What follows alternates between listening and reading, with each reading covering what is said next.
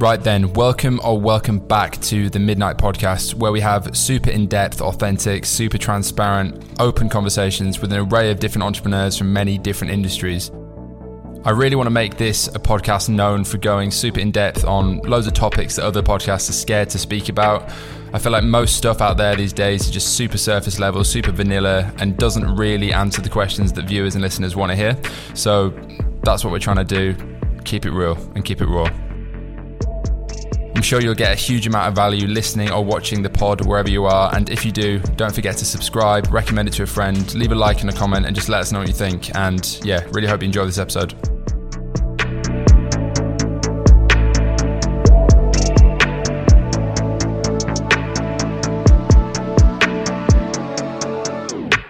Right then, back with episode 22 of the Midnight Pod. I think this is going to be a fucking interesting one. One of, in my opinion, the most impressive entrepreneurs we've had on in terms of shit you've actually done. Thanks, dude. Alex Packham. It is, as they say, second name. Yeah, you got it right. From Content Cow, which is a software company. We can dive into all that in a minute. I actually first met Alex, one time, 4 years ago, in San Diego, I think it was. Yeah. When we were very drunk. Yeah, random. You had fairly recently started the business. Yeah. And you recently got acquired by Adobe, which is fucking, that's like Champions League shit for entrepreneurs, I think. Thanks, dude. And yeah, I was going around the world in my dropshipping days. Yeah, I remember. Not paying tax properly at the time. And yeah, it was good fun. No, I think I was there. I went to like LA, then New York, and a few random things. I remember speaking to you thinking, damn, this man's living the dream. Yeah, it was just, it was in hindsight, to be fair. It was good. I was 22 at the time, getting fucking old now. But yeah, Content Cow. Yeah. You built a software company over the past, 6 years? 6 years, pretty much all in. I had an agency before and then ran social for 2 corporate businesses as well before that. But yeah, I'd say really the journey, I always reference different times. The whole thing is 10, 11 years, like my career so far. But and you're how old now? I'm 31. So you think you're old? Yeah, true. And you've made a shitload of money doing something you like, which I feel like that's what every fucking entrepreneur watching this shit. Yeah, that's the goal. Yeah, that's like the fucking golden trophy. But I guess first question, as usual, and you've kind of already dived into it, but just 5-minute rundown, who you are, what you do, and then I try and keep these like fairly chronological, I suppose, and then we can dive into like the start, the middle, the end currently. Okay, cool. And loads of shit that I want to know, because I think it's fucking fascinating. No, go for it, yeah. So, I mean, it's typical entrepreneurial background, selling stuff in the playground, very, very focused on concept of, or getting a lot of fun out of the concept of making money for something, basically, from like 14 years old. I'm going way back, but like very, very typical background from an entrepreneur perspective, always doing something in the playground, selling sweets or whatever. Yeah. Studied business, and always, for whatever reason, which runs through my family in some ways, like there's quite a few entrepreneurs and stuff like that in my family, just fascinated with business, like growing teams, building products, selling stuff. Not so much tech in like my younger days, but like just the concept of running your own business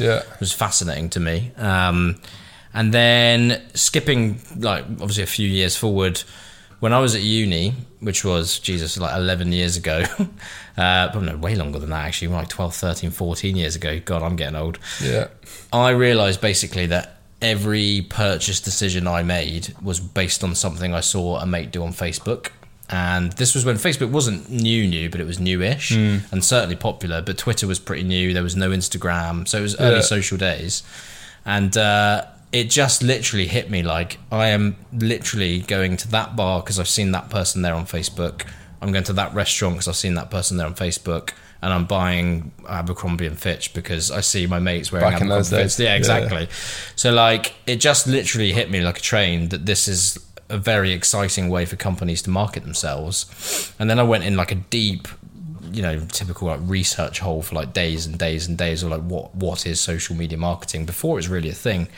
Early days Gary Vee, very early days Gary Vee, Mari Smith, if anyone's come across her, and she's great, we work with her, but like just super early stuff.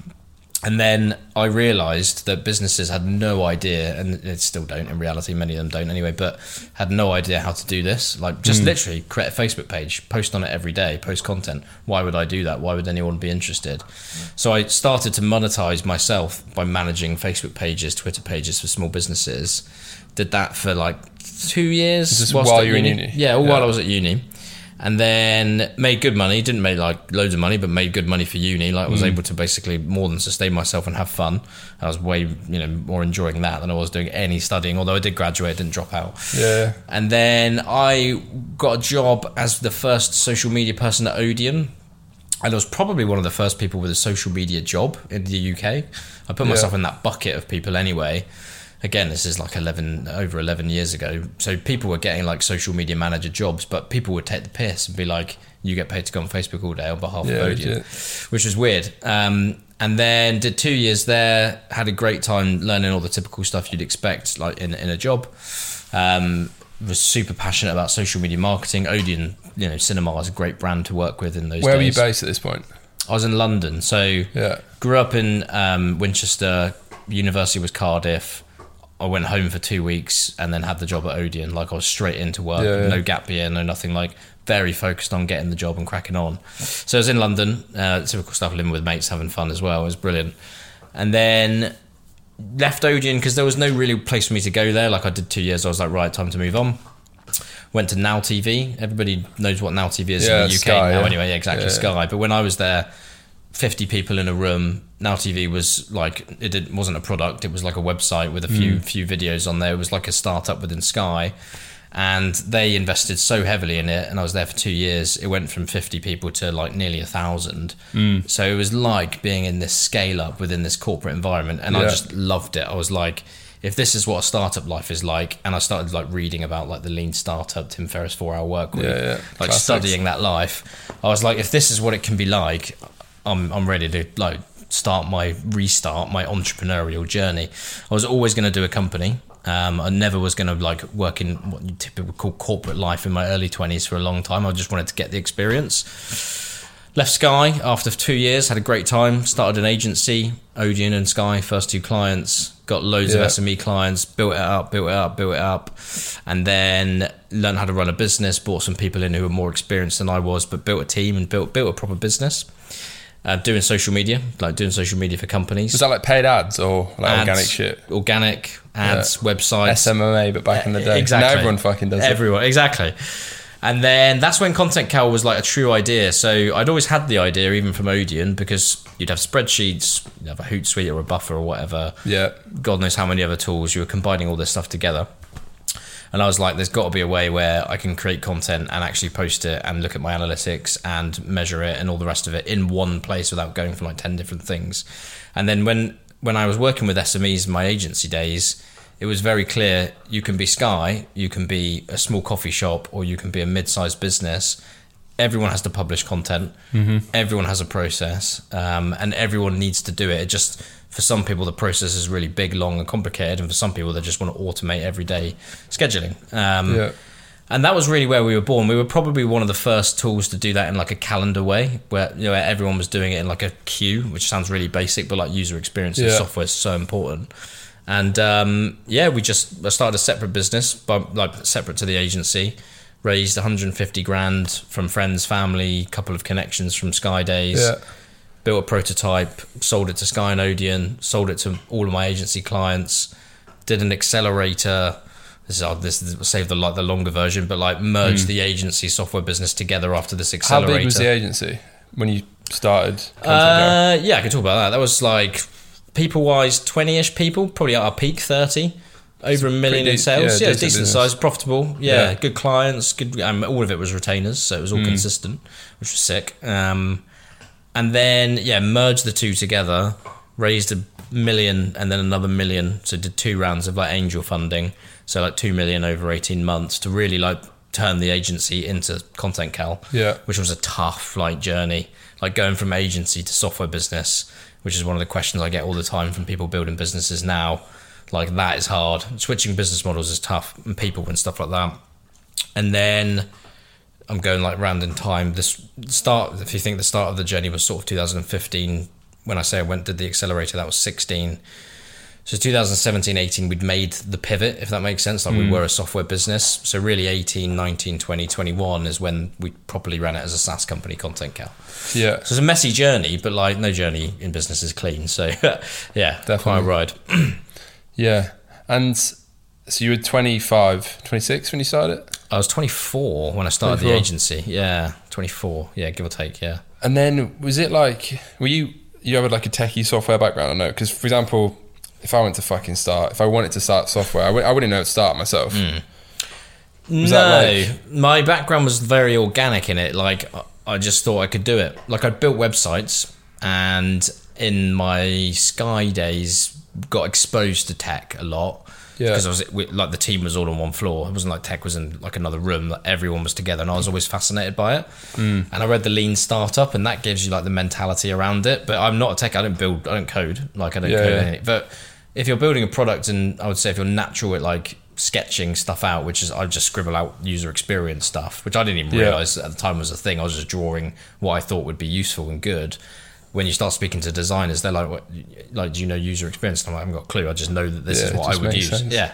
So that's it really. It's all like raw and organic, and then you learn it over time that you've got skills and stuff that it actually fits in a box.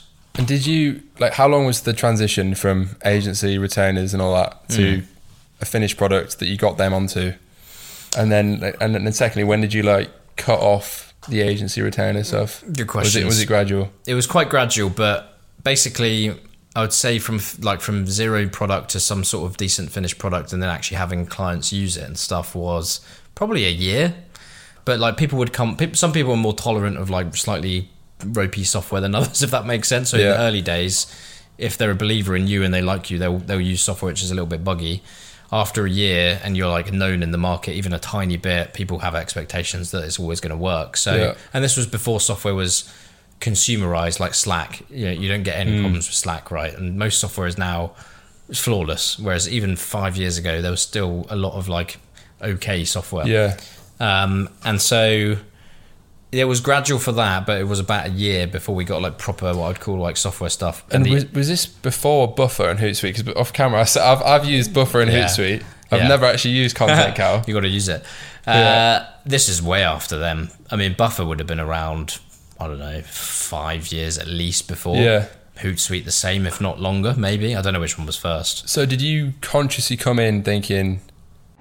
Yo, fellas, quick one. First bit of promo for the pod. You may or may not have heard, I released a fucking ecom course a few months ago. Basically spent like 6 months making it because I was in between businesses, as you probably know if you follow my shit. I must say, 12 hours long, it's fucking quality content. I was going to drop it at like 1,500 quid with some bullshit guru-y webinar and all that rubbish, but as you know, it's not my main thing. I'm working on a new brand right now, very, very fucking much in the trenches, which is why I think it's actually a better course than everything else out there, because it's built on real experience of my brands in the past and my current one. I think it's super, super valuable. If you're interested in ecom, you're already in ecom, and you wanted to get into ecom, 0 to 1, starting a brand from scratch, then definitely worth investing in. Link is in the bio of this video, or podcast, Spotify, Apple Music, wherever the fuck you're listening or watching, and enjoy the rest of the pod.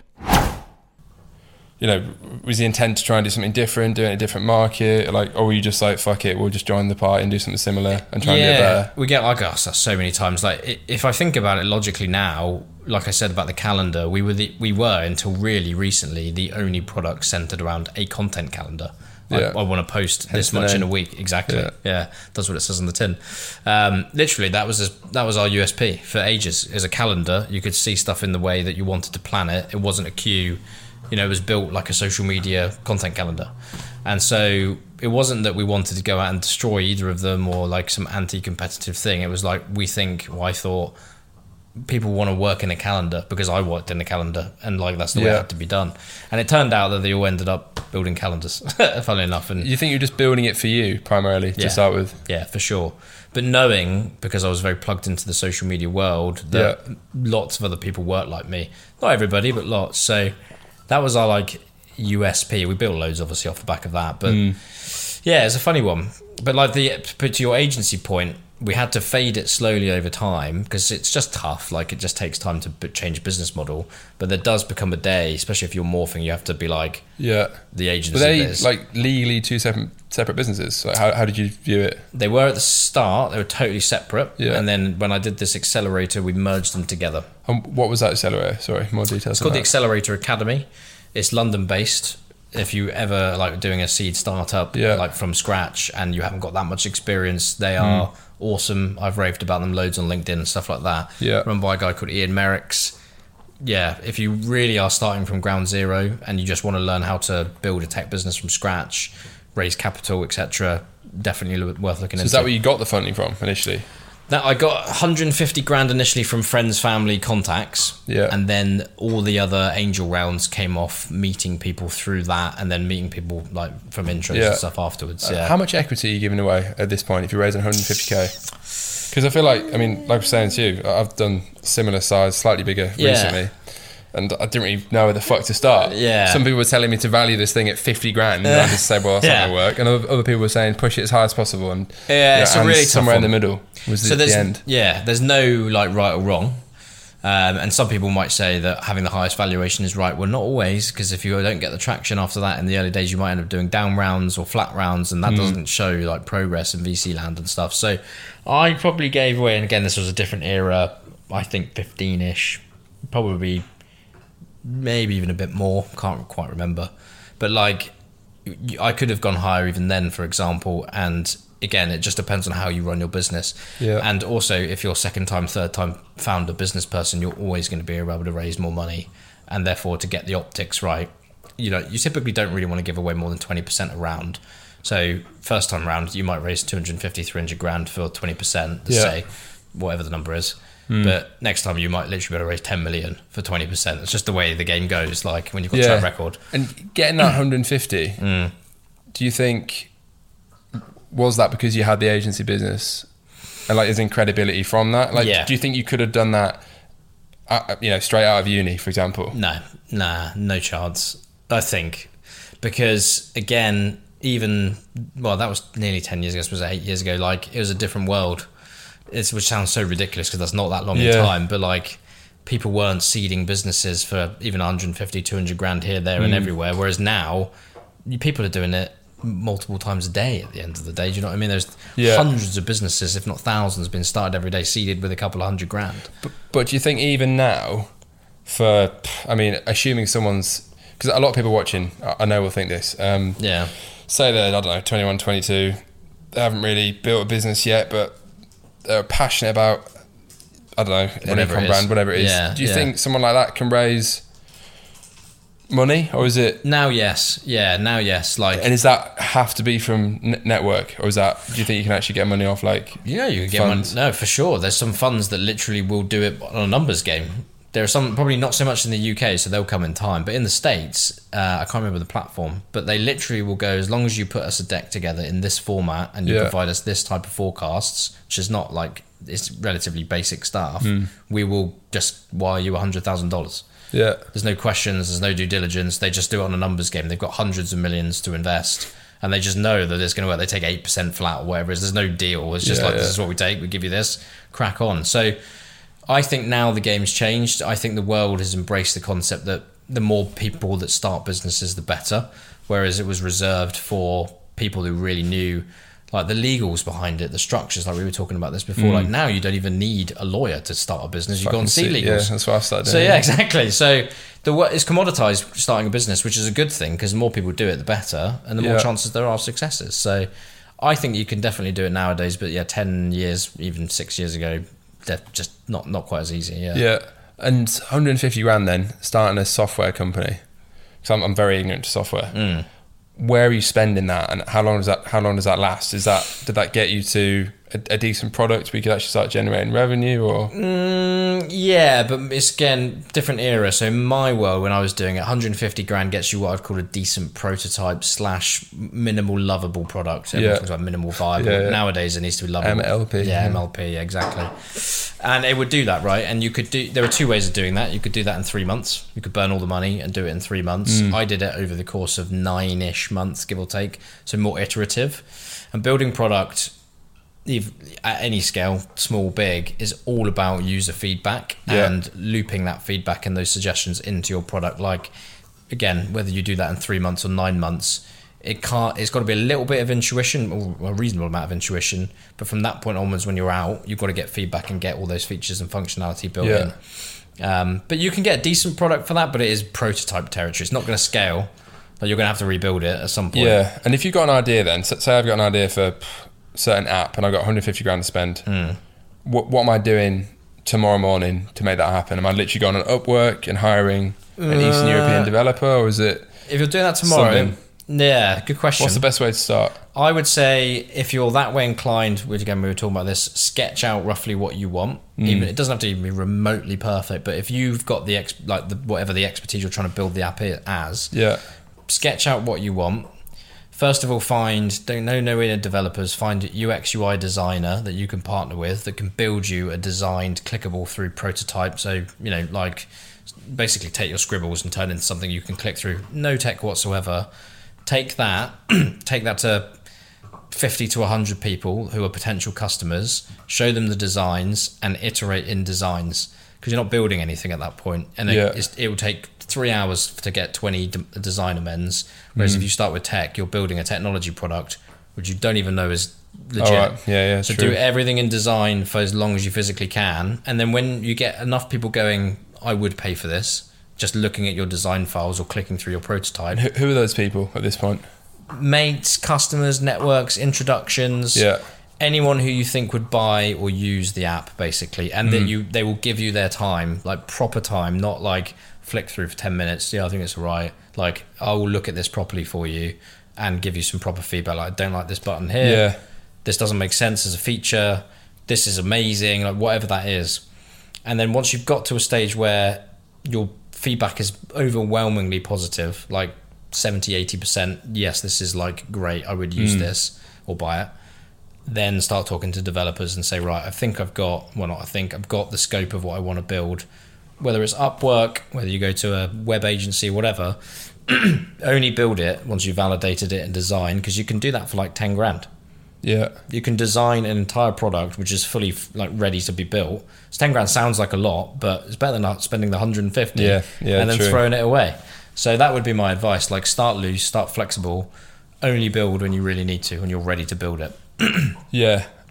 Do you think, I mean, we're going to software, I suppose. Like, one point, I suppose in like e-com, which is the world I know, and probably more people watching this than software. Yeah.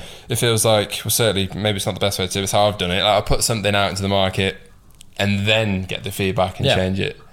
But obviously, but that's because you can build a product for, if you're drop shipping, like, no money. You don't even need a product. Yeah, and even if you're making your own product, you can do it for like just a few grand, which most people can do.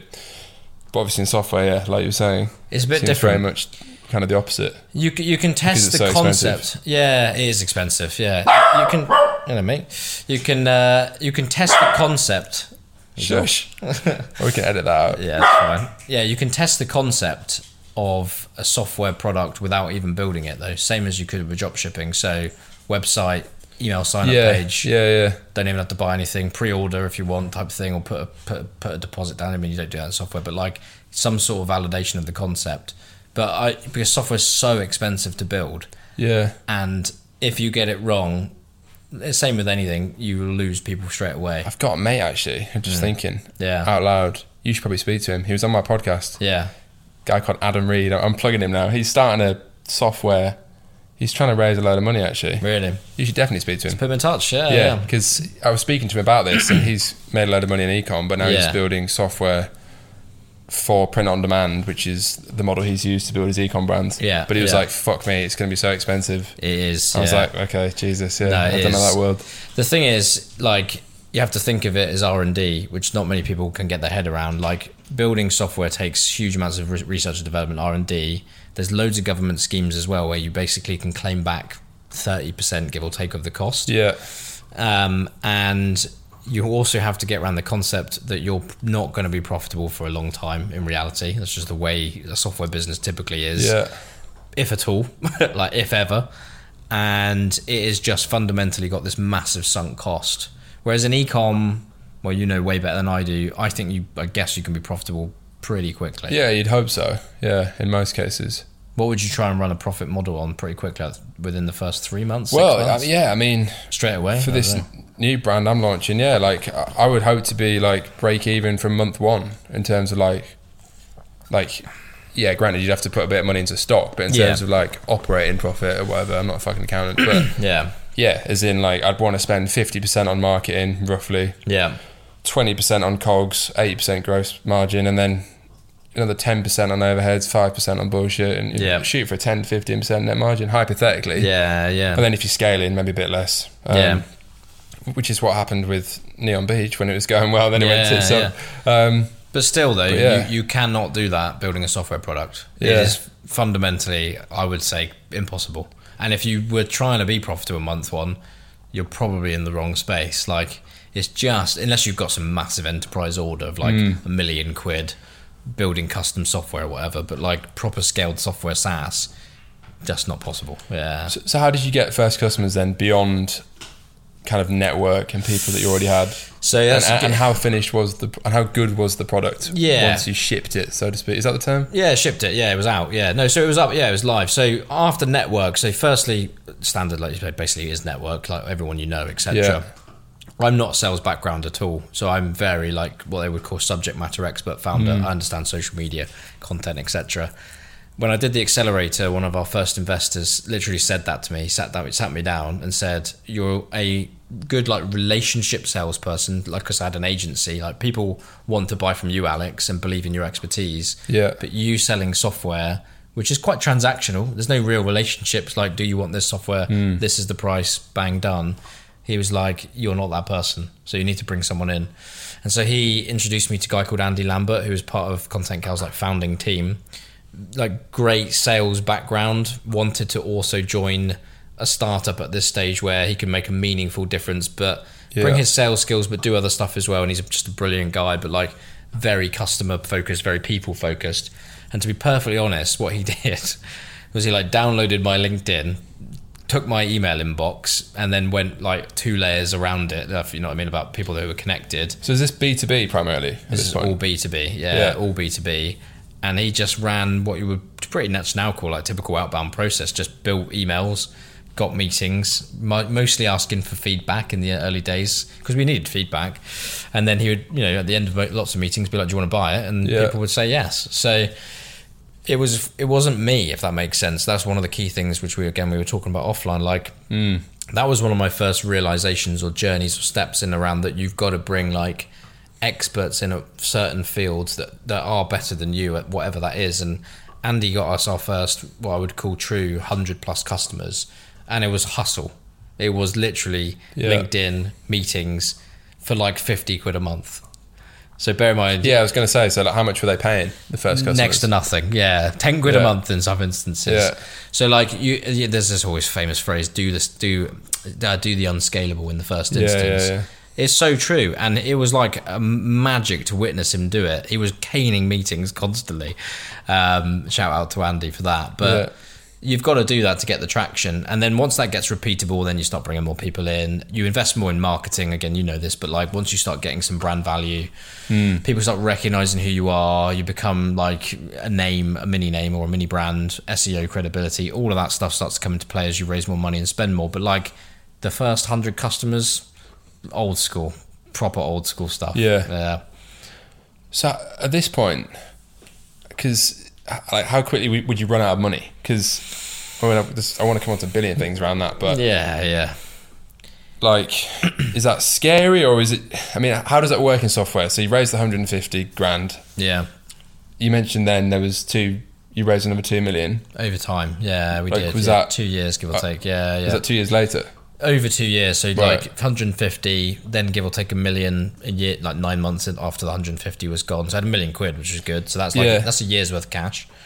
And then again, probably another $1 million, which lasts us give or take a year again. And then we did another round. We did like a couple of bridges, and then we did a couple of VC rounds. So this took me time to learn this basically. So building your business where your sales can go like that, but your cash goes like that, is a really hard thing to get your head around. So for me as well.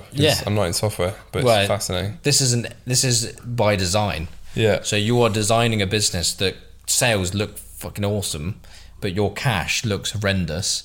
And also with investors, obviously, who might have come from a different era where that doesn't make any sense because you think most companies' sales go like that and profit will continue to go a bit like that, whereas you're going like this and there's no cash. It's a very hard thing to learn. And then, like you said, is it nerve-wracking? Yes, in my early 20s, watching your cash balance like go from high numbers to next to none in business terms was terrifying. Tell me about it. This time last year. Exactly. And what I would say you learn much later, and as you go like again through like the process. And I bought in an FD at some point, I can't remember when, but like that was life changing. You realise that is part of the plan. It's part of the process. It's how you build software, and as conveyed in the right way to the right people, that is logical. It sounds ridiculous to say in some ways, but it's logical that you can build an amazing book of revenue, burn a lot of cash in the process, but once you've got that business in the right place and through all the relevant like accountancy things as well, that is worth like a lot of money to people, plus the IP and everything else. So it is absolutely terrifying, regardless on a human level, to be running out of money constantly in your business. But when you get your head around it and you've got to know when you need to fundraise, allow 6 months for that process to get cash in bank, and factor that into your cash flows and models and stuff like that. But again, at the first instance, mate, I was just going out raising money from people being like, can you give us this, give us that, we're raising 600 grand, I'll give you 20k, cool, can I have it now please? Yeah. So yeah, it's just, again, it's just back to the hustle stuff. But so year one then of Content Cow, what were the numbers like, and also how much had you raised at that point? Yeah, to give like an indication of scale. Yeah, can't go into loads of details, but like high hundreds of thousands, like in terms of revenue in the first few years. I can't remember exactly, and bear in mind it's recurring revenue. So yeah, the compounding effect of recurring revenue, like compounding in general, is like the miracle of the modern world. But like, you don't start the year from zero. You always start the year from a base of whatever your last month's annual recurring revenue was. So that's one of the most like blessed things in software. True. You've always got cash coming in no matter what. So you can always run the business theoretically.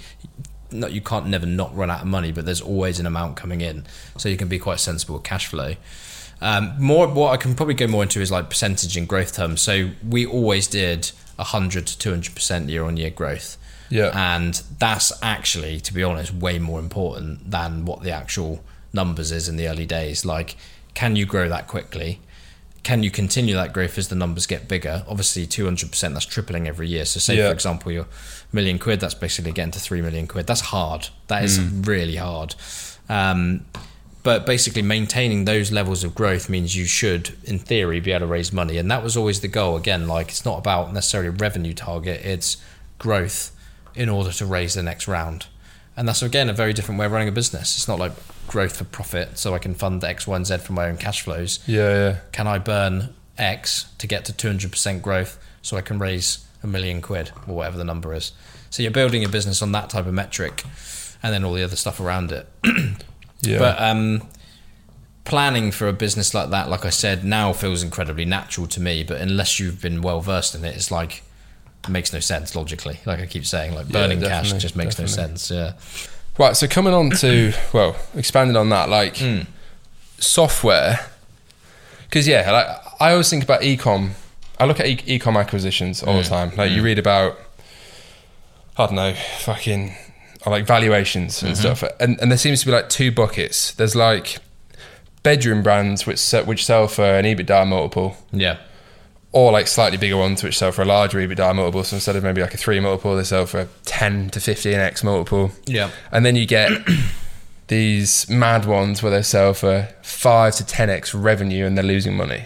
And typically, from my understanding, that's because they're bigger and it's a strategic buyer. Like, I don't know, the Hook Group or fucking PepsiCo buys them. Yeah. But that's e-com, which by the sounds of it is quite different to fucking software. And like, is there any software business which is actually like profitable, like at least early, or is it literally just the unwritten or written rule? Yeah, that's how it goes. So I would say one of the ways to think about it. There's no like right answer to this, by the way. There's no one like golden way, but like enterprise software, which would really mean you're selling to big businesses. So you're selling like 100 grand plus contracts. There's no, they pay annually. So like Salesforce and shit? Yeah, like Salesforce, yeah, exactly. Or HubSpot, or HubSpot not so much, but like there's loads of versions. But enterprise sales, which means the average contract value is 100k plus, and you have to pay up front, and normally it's multi-year deals. So say, for example, you're an enterprise software provider of, let's just say it is a sales tool. You've got a 2-year deal, so it's 200 grand, and the customer has to pay you up front. Yeah. There's no way out. That is a very solid way of building what I would call a profitable SaaS business. It's going to jump. Fucking annoying, dog. Because you can literally generate 200 grand of, basically recurring revenue, and it's a 2-year contract, and normally they'll automatically renew as well. So unless the customer literally cancels within 3 months at the end, it's going to automatically renew. So if you think about that, and you're an enterprise salesperson, and you can do 10 deals a year, and then you've got 100 plus salespeople doing those types of deals. So yeah, yes, you can build a profitable business, because this is where the magic of software comes in. Once you build like a mature product with whatever the features are, yes, you need to continue to innovate, obviously, but there becomes a time in the lifespan where if the market's big enough, there is no supply issues because you've got the software. It literally exists. Yeah. It doesn't cost you any real money to create the next instance for the next customer. So you can literally duplicate your product 100 times in the same day, and there is no movement. There's no product going anywhere.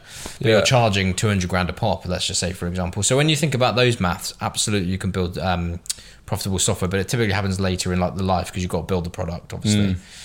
If you take more like low-end consumer style businesses, whether that's SaaS or consumer products, £9 a month, $10 a month, whatever, that's harder to get profitable, because you still have to spend a similar amount of money, not like the same, but a lot of money to build the product. And then if it's month-to-month contracts instead of annual or quarterly, there's this thing called CAC to LTV ratio, like customer acquisition cost to lifetime customer value. Really, it actually gets like super complicated maths, and then you get like cohort analysis. Like every month, you look at the individual customers by month. Like there's a whole structure around it. Very, very hard to make that profitable in any short space of time. So you're building, really, to your point around like a strategic purchase. Building a product which is like a great solution for a problem. That's the key thing. You're building a model which definitely still generates revenue, but it might take you 2 years to pay back the customer acquisition cost. So say it costs you 600 quid to acquire the customer, but you're only charging 10 quid a month. I can't do that maths off the top of my head, but you're talking like 2 to 3 years to get the money back. So you're building up a book, really, of great software, loads of customers in volume, and eventually, yes, break even / profitability, but really burning money and like losing money for a long time. And then the play really for that type of model, most instances, is that because your software is so great at fixing this problem, and you've proved X, Y, and Z in terms of customer points, revenue points, whatever, big company comes along and says, we need that. We don't have like that software solution. We'll buy it for a premium. Thank you very much. Give us the software, give us the team. We'll integrate it. Rather than you having to spend another $10 million like marketing this for your next round. We've got the economies of scale. We got 25,000 customers, bosh. And typically those like deals, that acquiring business, once they get the integration done and stuff, will make what they paid for you every year. So it makes sense, but like there's no, like I said, there's no one way of doing it. Like it's just different ways, different tactics, different strategies. And I would say that, again, with hindsight now, given like the process I've been through, building this like IP style deal, this similar to what we've done, really, like Content Care was bought to be scaled. There's great like stuff in that, because you can build a fantastic product. You don't necessarily ever get to the stage of profitability, but you get bought into like a brilliant business to go and fulfill your dream and mission. But it kind of like not fulfills it for you, but it gives you the scale, like you said, at the click of a button. But if you go down the true VC route, or whatever you need to do to raise money, there's great stuff in that as well. And theoretically, you can build a bigger, more valuable business, but it's going to take you 10, 20 years kind of thing, realistically. So, like I said, there's no right or wrong, but it's quite, like I said, it's a weird, unique business model, basically. There's so many questions I'll ask off the back of that. I'll try and do one by one. But going back to scaling a SaaS business then, because obviously like e-com, typically like now you'd probably say a mix of Facebook, Google and TikTok ads. Maybe a bit of brandy stuff if you're above 10 million revenue, like influencer, all that crap. What's the approach with SaaS? I mean, ultimately, same principles, isn't it? You're getting someone to a landing page and they're putting their credit card in. Like, is it a similar approach? It's pretty similar. Media buying, all that sort of shit. I'd say the biggest differences are you need, how to phrase this, reviews and like advocates probably earlier. So I wouldn't say it's similar to influencer marketing for consumer or e-com, but you need like reviews on G2 Crowd or on blogs. What's like Capterra one? Capterra, exactly, yeah. But there, believe it or not, there are like bloggers who review social media tools. Like there's a niche for everything. Yeah. So like you need to work with those characters and those people and get their support and make them believe in what you do, even when you pay them. We all know what influencers, good ones, still, even if they're getting paid, only back the stuff that they like. So you've got to get those because you've got to get the credibility. SEO, I would say, is probably more important in software than potentially in ecom, particularly in the early days. Like you do need to try and rank for a couple of key terms, because otherwise you just, you put in social media tool or something like that, you're going to see Hootsuite, you're going to see HubSpot, it's going to be Salesforce. I mean, even Content Cow is still quite low on that scale. Yeah. So I would say SEO is key for a couple of key terms, and then it is trying to get the paid media model to work. But the golden thing in software is recommendations, like driving word of mouth. They call it everyone calls it product-led growth now. It's word of mouth marketing, which basically is building an unbelievable product that people want to tell people about. So if we were working together and I was the social media manager and you were my boss and I was like, Matt, I need to use this new tool, it's called Content Cow, it's literally saving me 3 days a week, you'd go, all right, cool, for 50 quid a month we'll do that. But if I'll put an affiliate link in the bio. Yeah, exactly. Cha-ching. Thank you very much. But then I go, brilliant. I'm now going to tell all my social media mates about it. I'm the first, the first 100th user of this cool new platform. I need to tell everybody because that makes me look cool. Yeah. That is where it all comes down to. Like word of mouth and recommendations is priceless in every business, but in software, massively, definitely.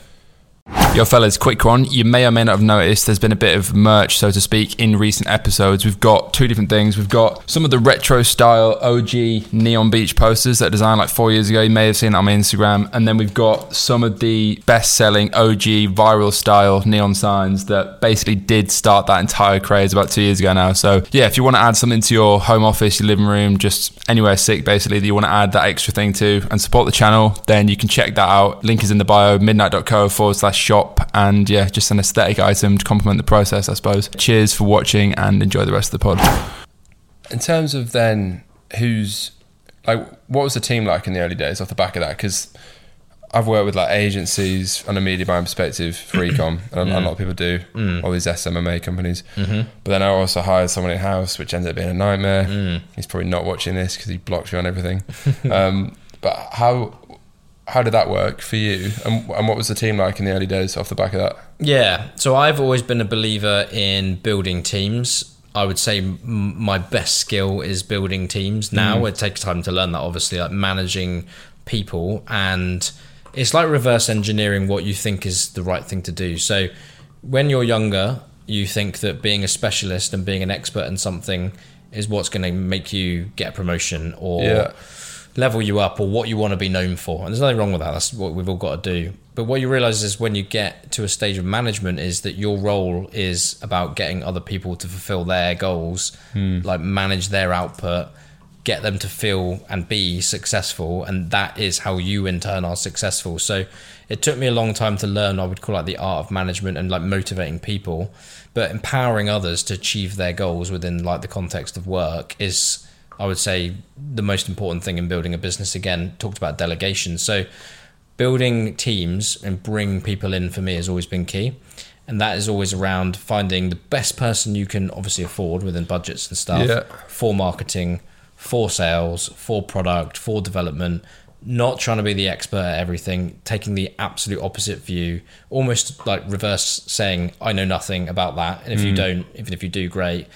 But even if you do know coding, let's just say, for example, whatever, stop doing it and learn how to become a manager.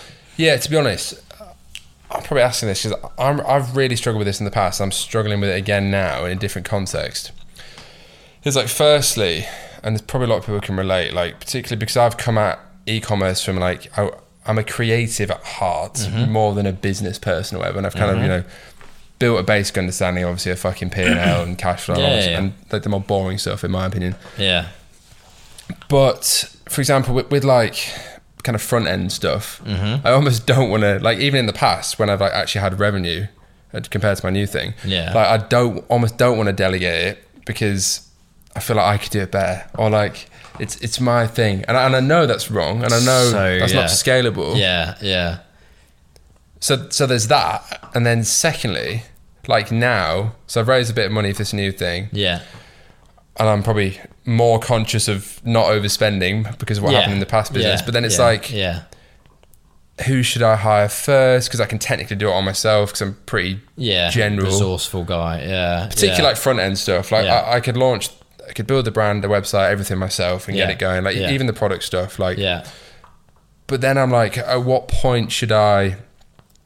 Like if I had to, off the top of my head, I'd probably think the first person I hire would be just a general marketing person that would nail the social media strategy, blah blah blah. Yeah. But then it's like even within that niche role, it's like, well, should I hire someone that's 21 and you can pay him 21 grand a year, or should I be looking to hire someone that's like worked in a fintech startup? And do you know what I mean? Like, I know exactly what you where's the tipping point between hiring to grow but also not overspending, but then at the same time you can't be like scared of spending? Because otherwise you get nowhere, basically. That's like 5 million questions. There's those. I can break the couple of those down though. So firstly, if you start a business, you have 2 jobs, like 2 very, very, very distinct jobs. One you're going to do straight away, one you really have to learn. And founder and CEO, some people like to take the piss out of that, but like there is a big difference between being a founder and being a CEO, or whatever you want to call it, managing director. So as a founder, yes, you should be frugal. Yes, if you can do something well, of course you should do it. As an entrepreneur, that is the core of it. Like, you can do a lot, and then you can do it well. Exactly. So do that for a period to the point where, not even necessarily where, like, you know that someone else could do it for you, theoretically, but like where you know there's a breaking point that you can see you're going to have to do 5 different things. I think most people can only do 3 things really well. Like, not as in learn them, but like 3 things in a day, max. That could be running a workshop, it could be running Facebook ads, and then it could be doing invoices. But like, you won't be able to do more than that in a day well over time. Or your brain just won't be able to. And then over time you should be doing less. But like, as a founder, you should get everything that needs to get done in the early stages, because that's exactly what a founder should do. But over time, you've got to creep in almost percentage-wise if you think of it. Like, firstly, you're 100% founder. Month 2, you're going to be 10% CEO. Month 3, you're going to be 20% CEO, whatever it might be. And if you look at CEOs' jobs, they're not there to do anything. You are not there to physically do a task. You are there to lead people and process and projects. You don't do invoices. You don't do a task, basically. So if you creep in like your 2 job specs together and basically figure out like, okay, I'm putting my CEO hat on this afternoon. Theoretically, yes, I'm supposed to do invoices. So break that down as a task. Okay, that is a percentage of time, whatever it ends up being. Maybe depends on the context again, but you hire a finance manager to do invoices, and then suddenly you hire a good one who can do invoices, but they can also do modeling. They can also do cash flow management. They can pay the bills. They can give you advice on stuff that you have no idea about. You creep in these other people over time, and it could be social media, same thing. Basically, you bring someone in initially to do organic. It just happens they pick up paid. Then it happens they pick up analytics, whatever it might be. Like, your job as the CEO is to basically get other people to do things that they are good at and specialist at, and scale them, make them successful within the organization to the point where you're basically doing nothing. Your job becomes 100% leading. That's the key, basically, to like think of it in that way. Because another way of, this dog's going fucking mental, another way of phrasing the question, and it's something I think about a lot, especially with this new business, because I'm like, fuck, right, so something just feels different about this one. Like, I'm going to get this one right, and I think there's a lot to argue that I should, more experience, etc. But like, what is the main thing from day one in your experience that I should think about to make sure that it's not another bedroom brand where it's ultimately just me getting paid a lot with a bunch of freelancers, and actually it can become, potentially £100 million exitable business, and everyone says 100 million, but it's a round number. So repeatable scale internally is key. You have X hours where you can be productive, which is, you are not repeatable and you are not scalable.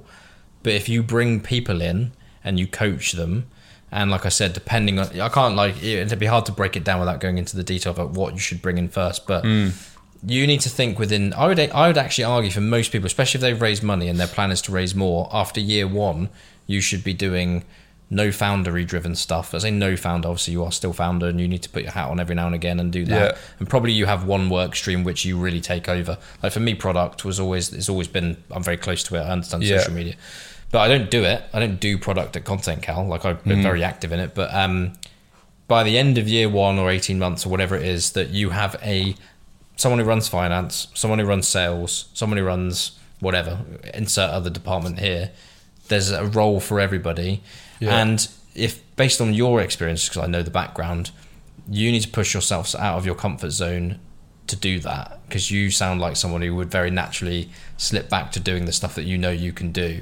Yeah, definitely. Whereas learning how to manage and also lead. Getting imposter syndrome hiring people. Yeah. Because I did with the last business before I went tits up. Yeah.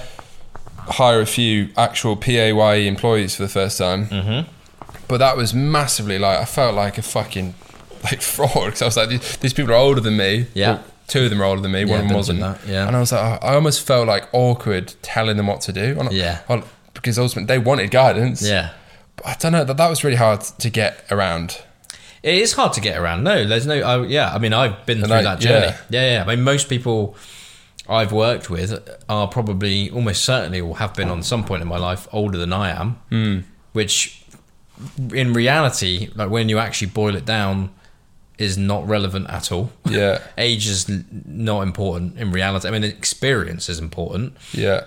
But Mark Zuckerberg, like this is like a very like obvious choice, but like I don't know, what is he, 33, 36, something like that. Yeah. Has 25,000, again making up the numbers, but thousands of employees. How many of them are older than him? Most probably, or a huge portion. But he's a lizard anyway, so I don't care. No, exactly. But like it's not relevant. It's just not important, basically. So it's more about challenging yourself to learn how to lead and manage well, learning that as a skill and realizing that is the most important skill you can probably learn in business, in my opinion. Because if you're starting something from scratch, like you said, if you want to build a 100 million plus business, that is all you'll do every day if you're successful. Or change your job, be chief product, chief tech, chief sales, whatever, have a niche role, and hire a CEO. Hire someone who has built a multi-gazillion dollar e-com business. Pay them a proper salary, give them a massive share package, and say, I need you to run the business and I'm going to do this. But you definitely think for the first year at least, it's full founder hat. Yeah. In the trenches, even when you raise a bit of money. I think so. And like I said, over time, it's not like months, 10%, but like percentage-wise, slowly start to decrease it. But realise like what drives you. Like being a CEO or being anything like in general management has loads of ups and loads of downs at the end of the day. Like there's loads of pros and cons to managing lots of people. If it really doesn't, you get dragged down by managing people and working with them constantly, and actually managing people is tough. Like, then that role isn't for you. Like maybe you are the chief creative officer or something like that instead. There's nothing wrong with that. That's a good thing. But just bring someone in who knows how to do the other stuff, basically. Yeah. And that's what it is checks and balances on your own skill sets, and also what wakes you up every day, basically. Yeah. You've got to reverse engineer the goal. If you want to get to 100 million, you will not get there by yourself. Yeah, because I was listening to a podcast. Fuck it, I'm not crying. I've got bloody hay fever or something. Whatever you're chewing. Jesus Christ. I think it was My First Million podcast or whatever. I don't know. I don't really listen to that many, to be fair. But it was when I was on the plane coming back from Dubai recently, and like it was one of those ones. I think I'd had like 3 drinks on the plane. Like you get in that mode where like, you're in. Fucking come on. And it was on about starting at the end. Yeah.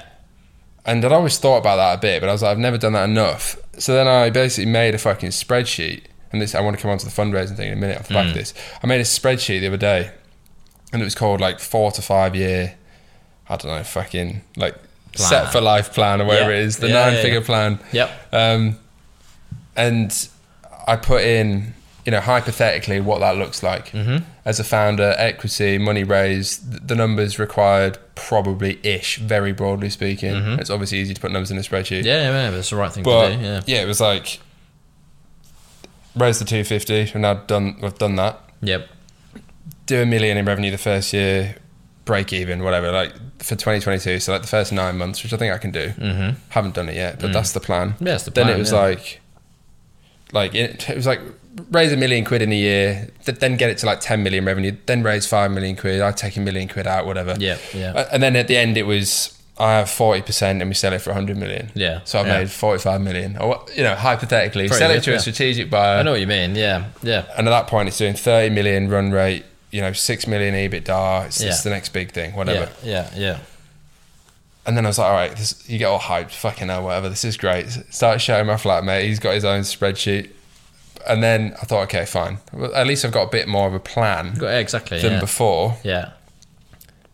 But then, obviously that takes time. It takes a successful business. But the fundraising part, particularly in software, from what you're saying, it basically sounds like it's required.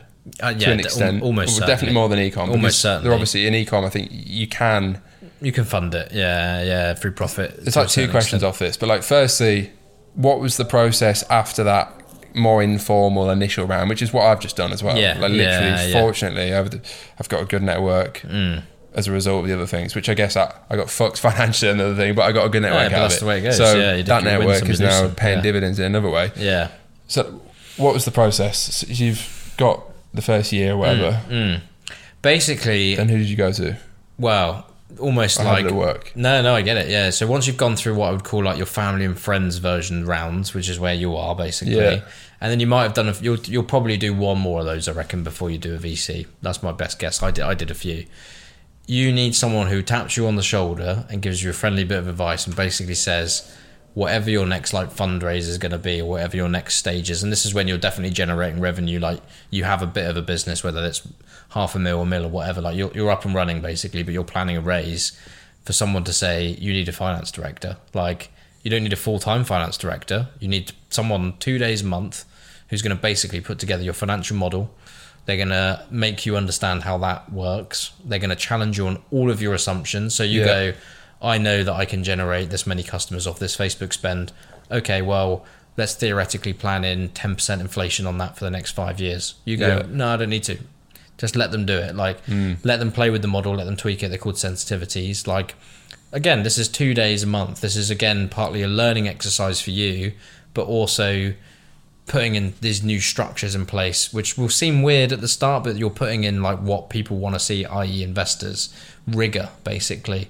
And also, entrepreneurs typically by nature are very optimistic. Like, we always put the upside. I call myself a cynical optimist. Well, there you go. It's a term I've coined recently. Well, I love that. But like, this is I found this so hard. Like, when I first working with an FD, they're pessimists, and they are paid to be pessimists. Accountants and all those people. Give me the worst outcome. Yeah, exactly. Yeah, they love numbers. But when you go to raise money, you want to overperform. You never want to underperform. Yeah. And that typically means, and getting into the habit of, baking in a non-optimistic view, which as an entrepreneur is hard. So get that person in, whoever they are, find a really good one that you can gel with and listen to them and build in a proper financial model for 5 years. Yeah. How do you find that person?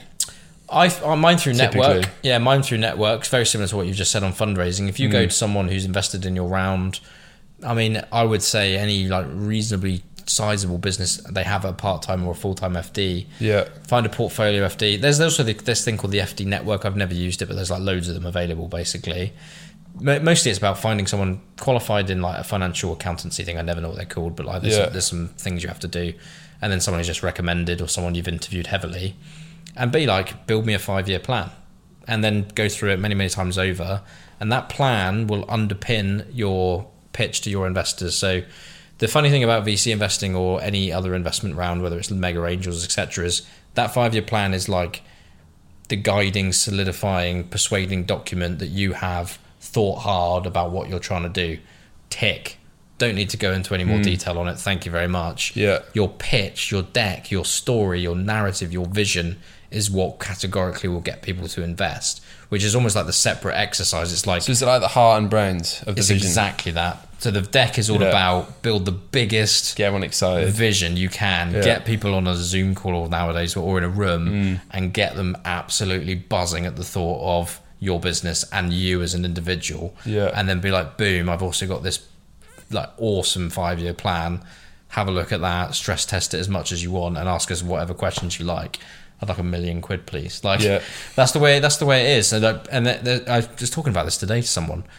Your pitch is all about building the biggest, best business you can. You don't even need to get there. Like, if you're going to raise money, that's obviously the goal. But if you get bought out along the way and you're trying to build $1 billion business and someone buys you 50, 100, 200, whatever, it's still an awesome outcome. You might cry yourself to sleep. Exactly, yeah. So it's like, I get really passionate about these things, so I've had to do so many rounds, and like there's like this amazing relationship. You just said it, like heart and mind to a certain extent, but like model, financials, vision, deck, creative story, they have to work hand in hand through the process. And so I'm not geeking out over this, but like having a great relationship with an FD is like lighting the fire under the investment story. Yeah. So that's what I would always do, and I would almost start a business from scratch now. That probably the first consultant role I would hire, even at your stage, would be like, find me a portfolio FD 1 day a week. And typically, you're just paying them a day rate, or are they getting a stock options? Normally day rate, but then if you like them, give them some stock options as well. Vest it over 4 years. They don't 1 year cliff. They don't stick around for a year, they get nothing. If they stick around for a year, they get a tiny percentage, and if they stick around for 4 happy days, basically. Like ours is amazing. He's like become a good friend. He's like, but we're so different personality wise. But like, if I was starting a business, I'd be like, hey, I need a model. Can you help me? And he would know exactly what I need because he knows I'm useless at that area. Yeah. But like, I know how important it is to like growing the business basically and funding it. So when you've got that, then And for myself, hypothetically, in a year's time, if I go and try and do like a more formal round, whatever you want to call it, Series A, whatever, blah, blah, blah. Like, are you typically going to XYZ fund to pitch, or are people knocking on your door saying, we've got a shitload of money we need to deploy, blah, blah, blah? You'll get both. So you get the automated / non-automated inbound. People coming to you saying, hey, love what you're doing, can we talk? Yeah. What people forget, and I was rubbish at this at the start, is that you now need to qualify them. I mean, I was getting like PE firms that only invest 100 million coming to me for Content Cow, and I was like, well, I'm raising 10. They were like, well, this is pointless conversation because we only invest 100 million at a time. So you need to qualify all of your inbounds because most of them are automated. And to be honest, an inbound investor, unless it's like actually introduced, like a random cold inbound, is very unlikely to come off, in my experience, just my experience. Like, you get random emails. If you get like a, hey, me introducing you an investor, that's because I know there's interest, so that's different. And then I would say real rounds, or most rounds, come from those types of introductions. So you go out to your network and say, here's my deck. Never send your financials up front, just the deck. Never send any financials up front, not even in the deck, like just the idea, because if that's what piques someone's interest, like then you've got them on the hook for like the core reason of the business. Financials need to back up the plan. They're not the plan, if that makes sense. So get like warm intros and get lots of referrals, have loads of meetings, be prepared for like 90% no's, 95%. That's just the way the game works. And you're looking for a market of one. You only need one investor to say yes. Because realistically, once one is in, maybe they'll fill the round, or they will bring in 2 or 3 others, basically. And so, you need a process though. So there is a bog standard process to raising money. I was watching the podcast the other day with the guy who sells businesses. It's very similar to that. Like, build the book of people who might invest, do the outreach yourself. I've literally bring them through the process. A Google spreadsheet of just quite literally, it's split by rich people, i.e. angels, and funds, particularly in the UK, and a lot of them in London. That's where you are, And it's just like a hypothetical list. Like, when I get to that point where I want to raise more money, and I can go to XYZ fund, or maybe they'll come to me, hopefully. But it's just, no, you want to go to them. Do you think you definitely want to go to them? Is that the better way around? 100%, yeah, because you have, like I said, most inbound that will come to you will have already got terms in their head, which probably aren't the best ones. They have sized you up against competitors, or they've sized you up against, deals they've done before. Yeah. Of course, this is my typical view. There's always anomalies who come to you and they're like the best investor ever, but you haven't even sold to them. Like, you haven't told them your story. They've just made an assumption based on what they've seen. They haven't come and heard your 10-year vision or 5-year vision. They haven't sat in a room or a Zoom call and got the tingles and gone, oh my God, this is unbelievable. Yeah. Have you heard of this shit? Like, So the process has, in my opinion, has to be driven by you. And you've got to bear in mind, if you're an angel who wants to be found, or you're a fund that wants to be found, your business is investing. You make money from investing, so you want these opportunities. Yeah. And I didn't know that at the start. Like when people gave me money, it was like quite an emotional, like, oh my God, I'm going to do this thing. Yeah. But you've got to realize, like, if someone's invested in you, they can afford to lose the money, and it's part of their way of making money. Like, they're going to get another hit if you don't make it, kind of thing. Yeah. I was speaking to Jack, who founded Wayflyer, who I'm very fortunate to have as an investor in my new thing. And he was just telling me, I wonder if you agree with this. He said, in layman's terms, the first bit of money is fucking hard. It's like pulling teeth, even from your network, because there's still an element of, you still got to convince them, etc. Yeah, for sure. And you've got to have the network, and if you don't, it's even harder. Exactly. And he said the first formal round with funds or whatever, very hard.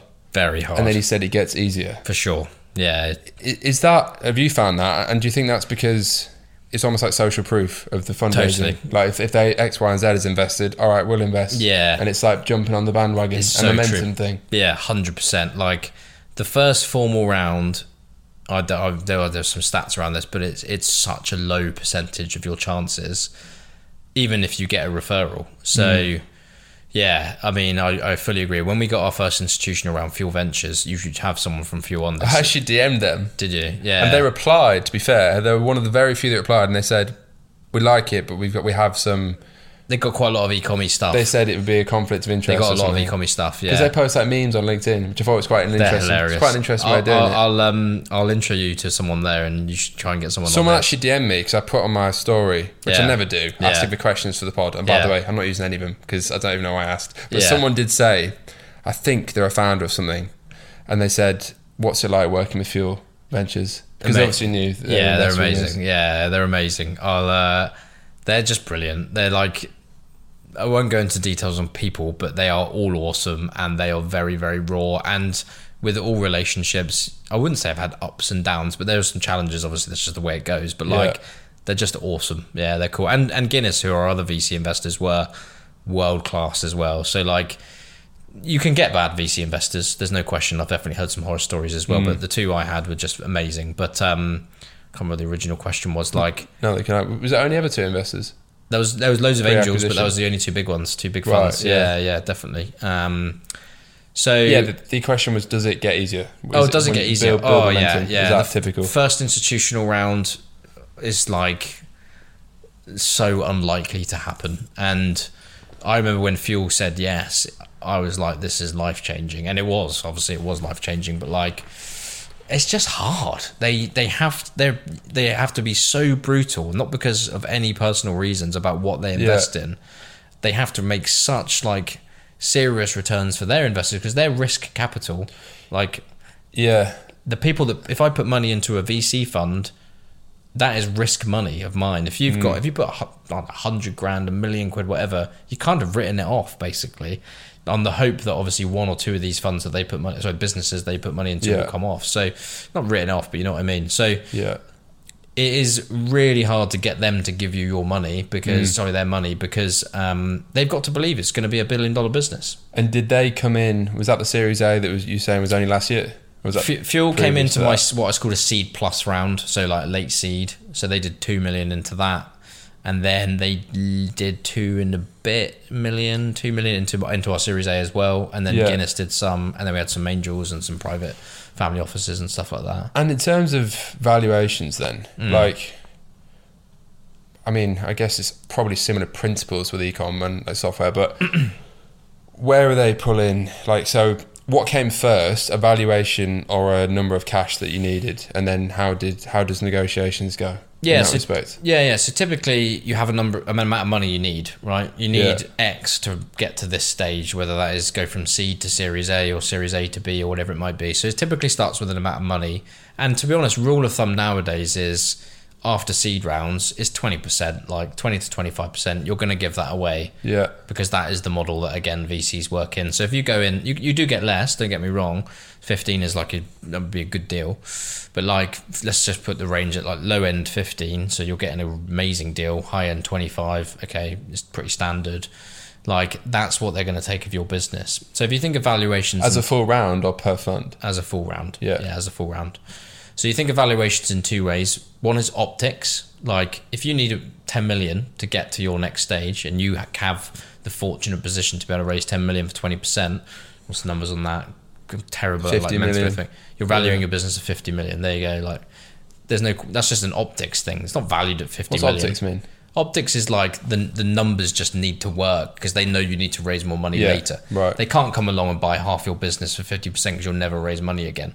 So you've got to get like like I said, the optics, it to look right, basically. Yeah. And then otherwise you obviously get people to negotiate deals down in terms of valuation and stuff like that. And then it just literally becomes like any other negotiation, basically. I think it's valued at 15 for these reasons. We think it's valued at 12 for these reasons. All right, meet me in the middle at 13. No, yes, blah, blah, blah. You just get, if they want to do a deal, they want to do a deal, and that's what it always comes down to. They've got to want to do the deal. And would a founder ever typically take money off the table in rounds? Usually Series B onwards. That's like the rule of thumb. It can happen before, but like Series B, you're raising 10, 15, 20, 30 million, whatever the number is. Like you said, I'd like £1 million, thank you. Just I've been doing this for 4 years. Just de-risk, yeah. And nowadays that is not normal, but like it's almost, if I was in the VC shoes, I'd encourage it, because people always have the argument, the founder's got money, therefore they're not going to turn up every day. Well, no, they're probably like married with kids and have a life they need to build, and they still want to do their business. They just need to like pay some bills, and they've been paying themselves next to nothing for 5 years. So I would encourage it. If I was running a fund, like I would say Series B onwards, take an amount off the table which gives you comfort, but still encourages you to crack on, obviously. And just on that side of it, I've got so many questions out for the back of this, but like salaries for founders, when you get like private money involved, like do they, because I mean, even for me, like I was saying to like my mates, so I'm going to pay myself something. I mean, like, probably literally like $3,000 a month. Like I've got savings and stuff, whatever. But like I feel like I have to, otherwise it's not indicative of what I would pay someone else. I mean, I'd probably pay someone else more, but I'll just literally cover my bare costs. Exactly. Yeah.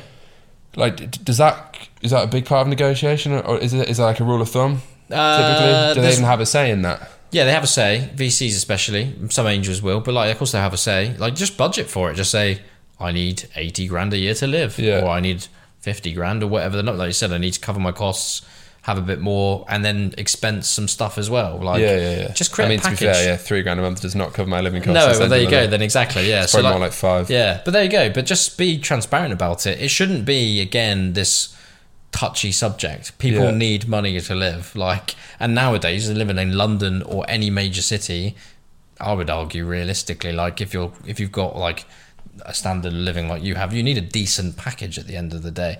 Obviously, if people like want to start it and have a lower expectation of salary because perhaps they're starting like at 20 and their only job they've ever had is like 20 grand a year, perfect place to start.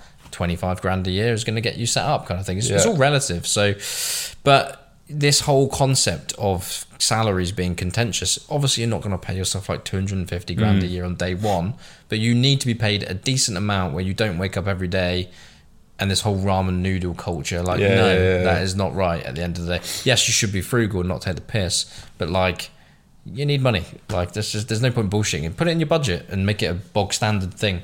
And that's the other good thing about having an FD. They'll go and say, well, I work for 5 other businesses, the benchmark salary is this, so therefore chuck it on that kind of thing. You need money to live, for sure.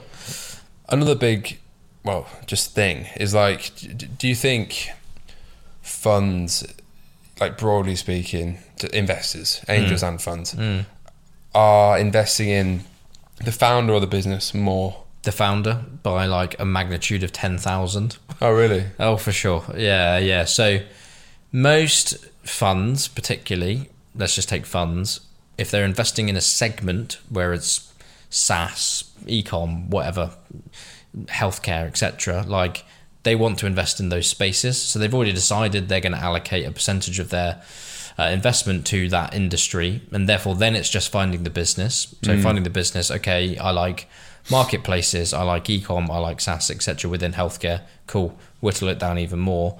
Okay, there are only 20 decent companies. There are only an amount of companies that are decent in these spaces that are worth investing in. Okay, let's go and meet all of those. okay, well, what's the anomaly that's actually going to get you to invest?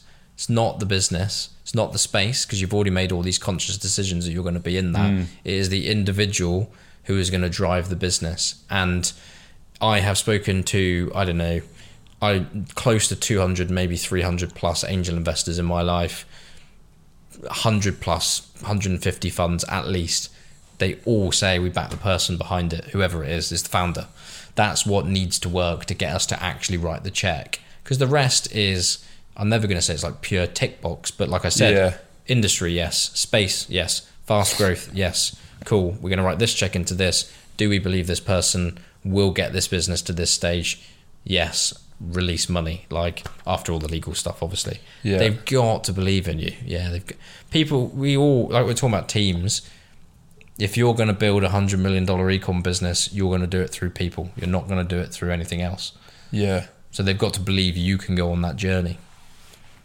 In your experience, what, I mean, it's like such a corny question, but like, is there certain things that you've seen in other founders and yourself that people resonate with, or funds resonate with and like? Conviction. Whether that's, normally it's in yourself, in your space, and in what you're trying to do. Like, most of the people, when I ask for feedback, like, why did you invest, or have a chat with them, like have a coffee with them now, they were like, you believed so much in what you were going to do, and it was very clear just being around you, nothing was going to get in your way, and you were open to learning. To be fair, that's probably the other thing. Like, you were very, very pro feedback and took that feedback on and made like adjustments to how you operate. Those were the things that really, when I was like, within 3 minutes decided I would invest, basically. And then after, because that, you know, it's like if I was investing in a founder, which I've invested in 6 or 7 businesses now, or a business, is always the person that gets me across the line. So I've seen it on the other side now. Like, that's what I mean. So it is. It's like you know, individual characters are going to do whatever it takes to get something done and go on the journey, which is such a critical phrase. That's what's going to get you to part with the cash, basically. And with, so I actually have a friend I went to uni with. I think he was a year above originally, and now he works in a big fund. I won't say his name or the fund. And I was kind of speaking to him because we had like a drink a few months ago, and he's now starting his own ecom brand, which I've been helping him with a little bit. But and he sees like the inside of all these deals and shit. I just thought it's fascinating. Telling me loads. But the people making the decisions in these funds, like, are they just Durham graduates, or are they like entrepreneurs? Do you know what I mean? No, I've always found it, like, in my limited exposure to that, it seems kind of ironic that potentially, like, I don't know, a PPE graduate is making a decision on an entrepreneur when they've never been in the trenches themselves. Or is that not always the case? No. Yeah, there's mixed bag. So you basically, in some funds, like you said, there are lots of people that have not got a clue, even remotely, or have literally just graduated college or whatever, trying to evaluate businesses and having these meetings. I don't mean this offensively to anybody, but like, if you have a meeting with someone like that, you just shouldn't have the meeting, basically. And it's not because you're being an arsehole, it's just like, they are just researching in reality. Like, they are not there looking for investments. They are trying to meet founders, trying to get experience, trying to find out for a portfolio business who else is around. They are just researching, and that's exactly what they're there to do. Everyone starts somewhere, don't they? Exactly, precisely. So you do get that.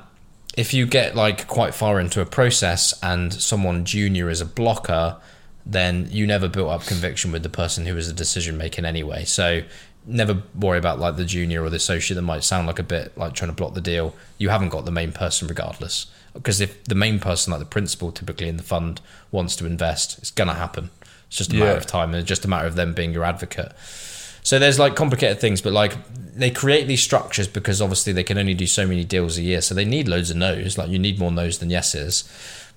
The main thing is that whether there are almost like 2 types of funds. One is founder started, so you've run 1, 2, 3 SaaS businesses, software businesses, ecom, successful businesses, and then used your capital to start a fund. Like a family office. You're an entrepreneur. No, even if you're like Andrew and Horowitz, they're 2 founders. They're not like they're not just investors, so to speak. They know and have been on the journeys, but they've also bought in a load of, like you said, MBAs, grads to build out their functions.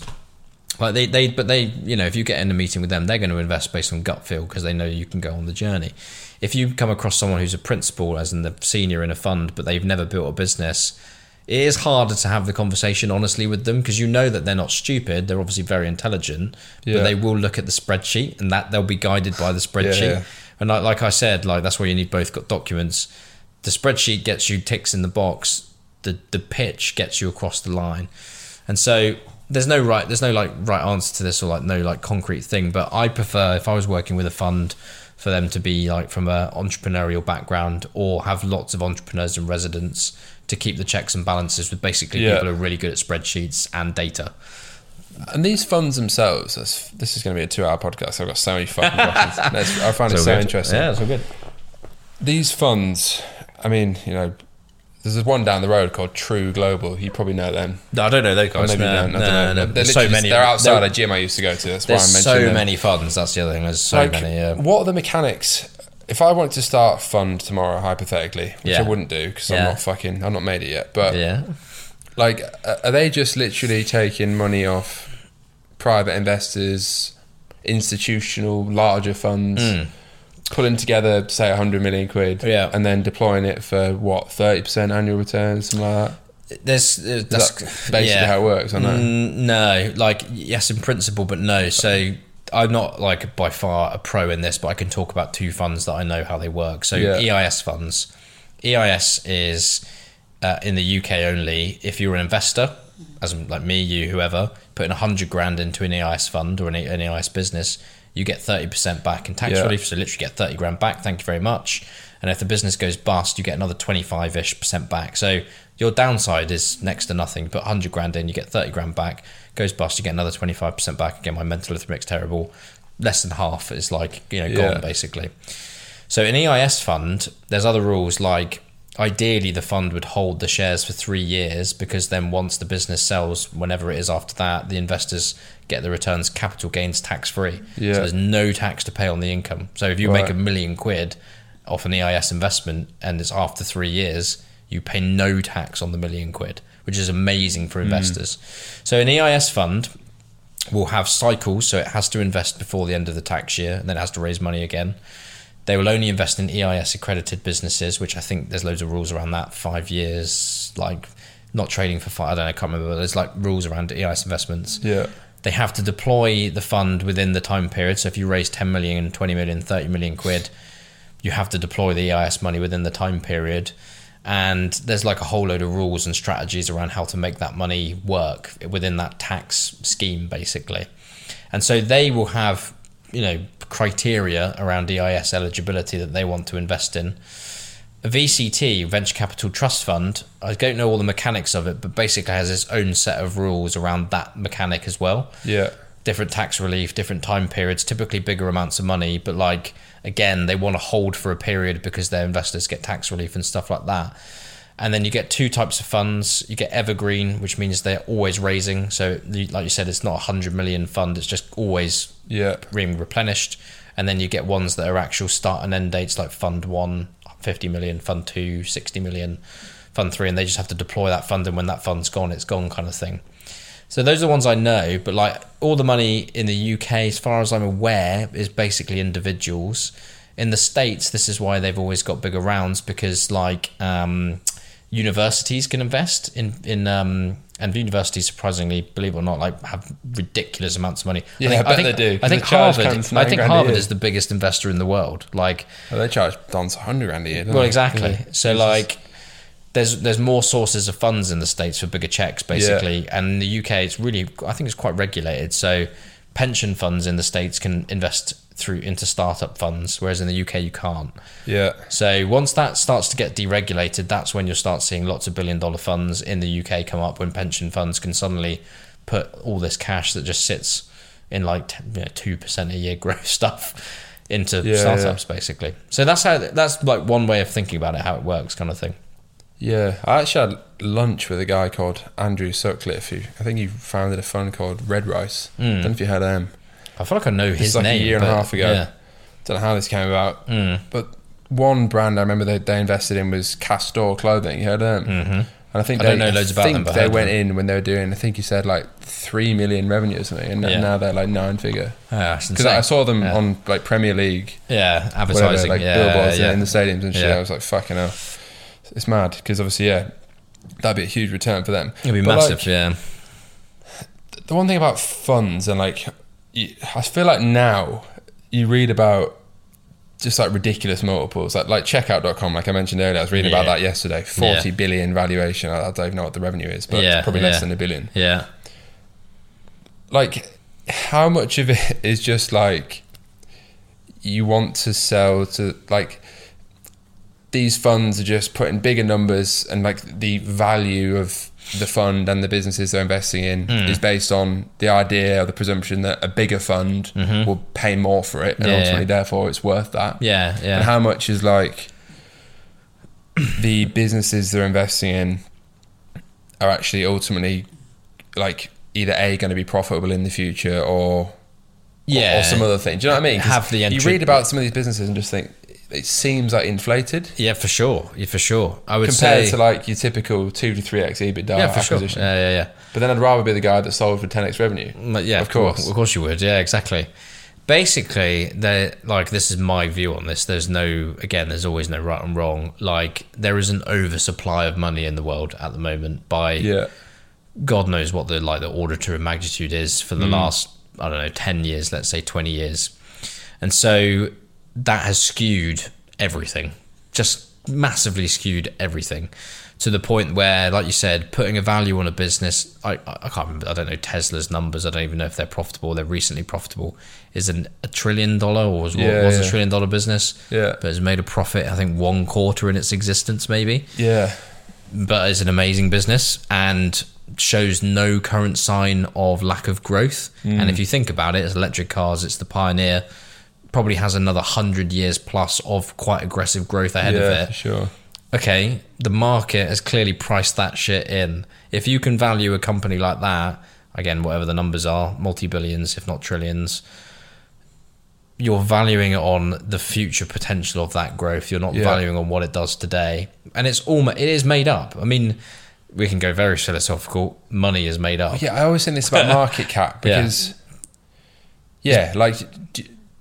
one question, then another point. Like, do you think then the most important thing in a startup is growth rather than necessarily performance, i.e. profitability? It changes at stages, so growth in the very early stages, mission critical, like revenue growth is so important, as long as your market's big enough to support it.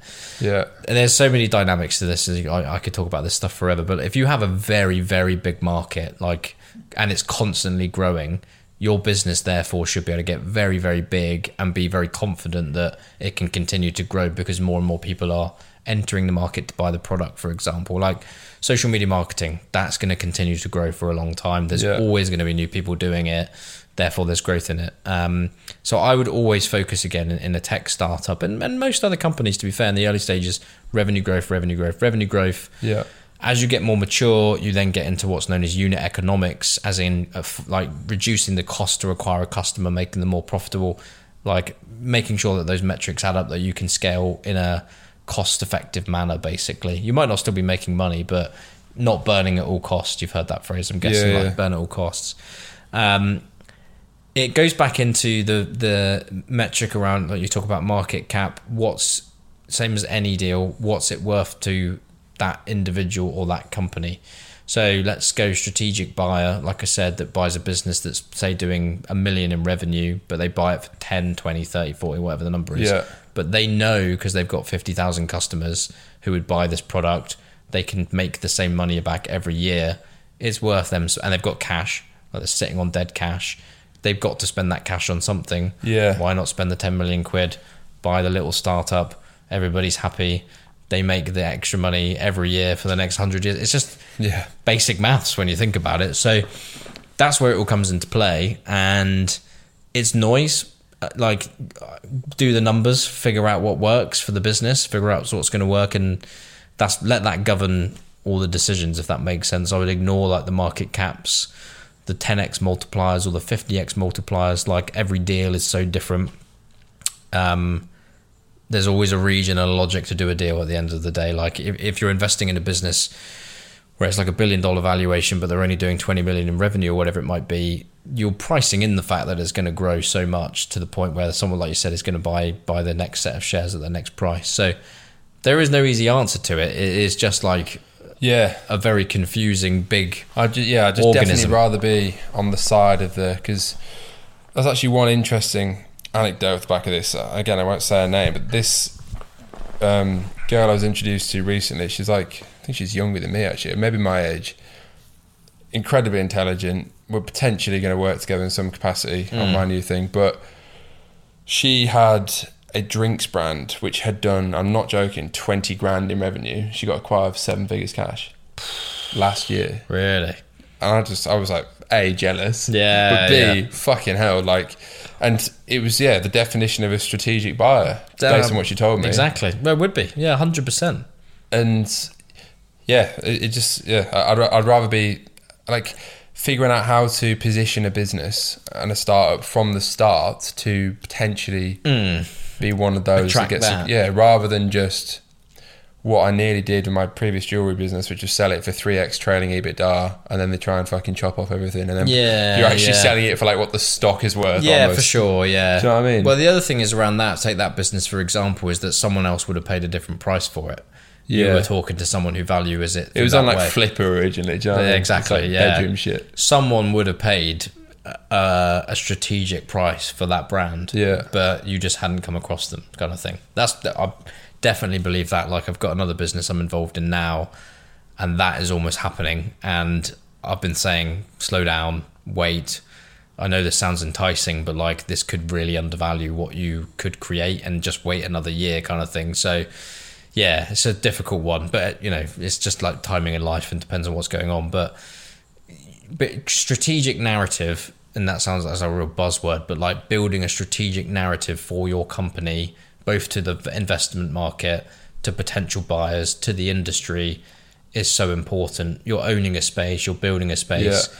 And the other thing is like truly understanding the dynamics you're operating in. And I'm like, I always sound so geeky when I say things like this, but really studying like the big movements in your space so you can frame your business in the context of that space and where it can go, and believing in it is like where value truly lies.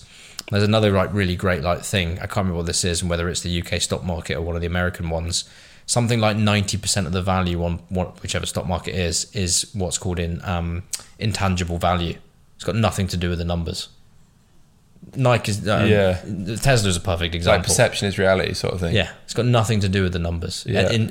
Intangible value is driving a lot more value, like even in numbers, ironically, than the actual physical numbers on a piece of paper or the cash that they have. Yeah, that's such an interesting way of putting it. It's a great concept, and that's why brand is critical. Like, especially in an e-com business, like. Look at, I don't know, Nike's not a good example. I don't know what a good one is, but like Warby Parker. Brand value, whatever value is put on that intangible asset, is why people go and buy the bloody glasses at the end of the day. Like, why do we choose brands over a non-branded product? And why do we pay literally sometimes like 100 times the price for a watch with a Rolex logo on it than something that is literally exactly the same with a different name because we like the brand? So It's got a nice submarine. Yeah, that's cool. But like, that's what it comes down to. It's so complicated, but it taps into like human psychology and stuff like that. So it's weird. Yeah. Right. I want to come on to. I feel like we could speak about loads of different things for like fucking 5 hours, like most pods, but particularly this one because I find it just such an interesting space. Yeah, cool. So obviously, sold the business to Adobe. Yeah. What, 2 months ago, recently? Pretty much, yeah. Very recently, I know you can't speak about a lot of the details, but I feel like for a lot of people watching, and myself included, it's like, I don't know, entrepreneurially, it's like winning the Champions League in a way. Yeah, that's a good analogy. Metaphor. Yeah, for sure. Just getting a big exit for a business that I guess you A, enjoyed building, and then B, ultimately get to make a lot of money from. And then like it kind of makes the shit worth it, I would imagine. Oh yeah, it's like the most amazing thing, most confusing thing, most intense thing I've ever been through, which like probably sounds similar to doing the Champions League in football, but like it's very surreal, and it's not what you think it's going to be like. and all the moments, like all the good bits and the tough bits, they push you to your like emotional, and I would even say like weirdly physical edge as a person. But like that's what a tough M&A process is going to be at the end of the day. Like you say, if you get the great fruits of like the labor and the work you've done, it ain't going to come easy. Yeah. Even if you've put in years of hard work, like I worked very, very hard and still do, but like worked extremely hard in like the first 5 years of the company and before. But like that period, I would say it's like the irony comes back to like the software bit, but like the last 5% is as hard as the first 95. That's exactly how I would describe the journey. So it is incredible. I feel very lucky. I feel you never feel like, go back to the imposter syndrome thing, you deserve it, but then when you reflect, you get time to say, no, I did put a lot of hours in here. Like I had a lot of turmoil to go through this. I feel like I deserve it. And also so many like of our team have benefited, and obviously our investors, who you just never get there without investors, like in our journey. It's just great. Like I never say it's not conclusion, it's like a new chapter for the company basically. So yeah, mad, absolutely mad. So how did that come about then? Like obviously you 5 years in the business. Yeah. You're at a decent scale. I think your LinkedIn says 70 employees. Yeah, 60-ish employees, give or take. Yeah. We were at good scale, growing fast. We were positioned really well, like brand and product. We were known. I think one of the things that we did really well and still do is we positioned ourselves like against the Hootsuites quite early in blogs and stuff like that. So we were being referenced against massive players in our space when we were very small. So, you know, we were perceived to be the right business, like at the right time and growing for customers and stuff. And to be honest, the key thing is we've got a good product and a good company. Like if you looked under the hood of the company, it's a good business. It's a really good business. And so we made the right signals basically for them to reach out. And it was a very like discreet and I don't know, a reach out that basically didn't give away anything about what they wanted to do. It was much more of a discussion. Like I said, I can't go into loads of it, but like we had loads of just really amazing conversations, which turned out to be obviously where we landed. But yeah, it was very organic. Basically, it wasn't like a contrived conversation. It was very, very organic. Yeah, you said beforehand it was like 6 months from first contact to completion or whatever. But before that, up to that 6 month point, then before that happened, where was your head at in terms of as a founder? Like, obviously the business is going well. I imagine you'd maybe have thought about an exit. Was that on? But like, did you think that was going to be nowhere near timing? Now, had you even put a timeline on it? No. So I actively would say, as a founder, think about exit probably more than average at the start and in the middle of the journey. Like it was in my mind. The business was always built to sell. Yeah, never could have been IPO in my opinion. I never wanted to go down that route. But it was always built to sell at some point. Was it on my mind at the time? Absolutely not. We literally just raised like a round of funding, a Series A. So we're like, definitely not. We just raised that to grow. I'd immediately started like planning after that our Series B. So I was literally in fundraising mode like a week after doing our Series A. And the team was gearing up for sales, like next steps, like product development, etc. So it was really in like the phase of like growing the company. And it just... I was very focused on building the business, like very obviously planning for fundraise, but building the next phase of like the Content Cal world, setting our vision for like what we wanted to develop, what we wanted to do. Exit was on my radar, but one of the best bits of advice I got, like again a few years ago, was something, I can't remember the words, but like if you build a great business, that's what people will ultimately buy you for, and that is the reason you will successfully exit. If you don't focus on building a great business every single day and think a lot about your exit, well, what are they buying? Like, there's no underlying like quality under the hood. Basically, you can't get distracted by the thought of someone coming along one day and buying it. So I really like laser focused on building a great business.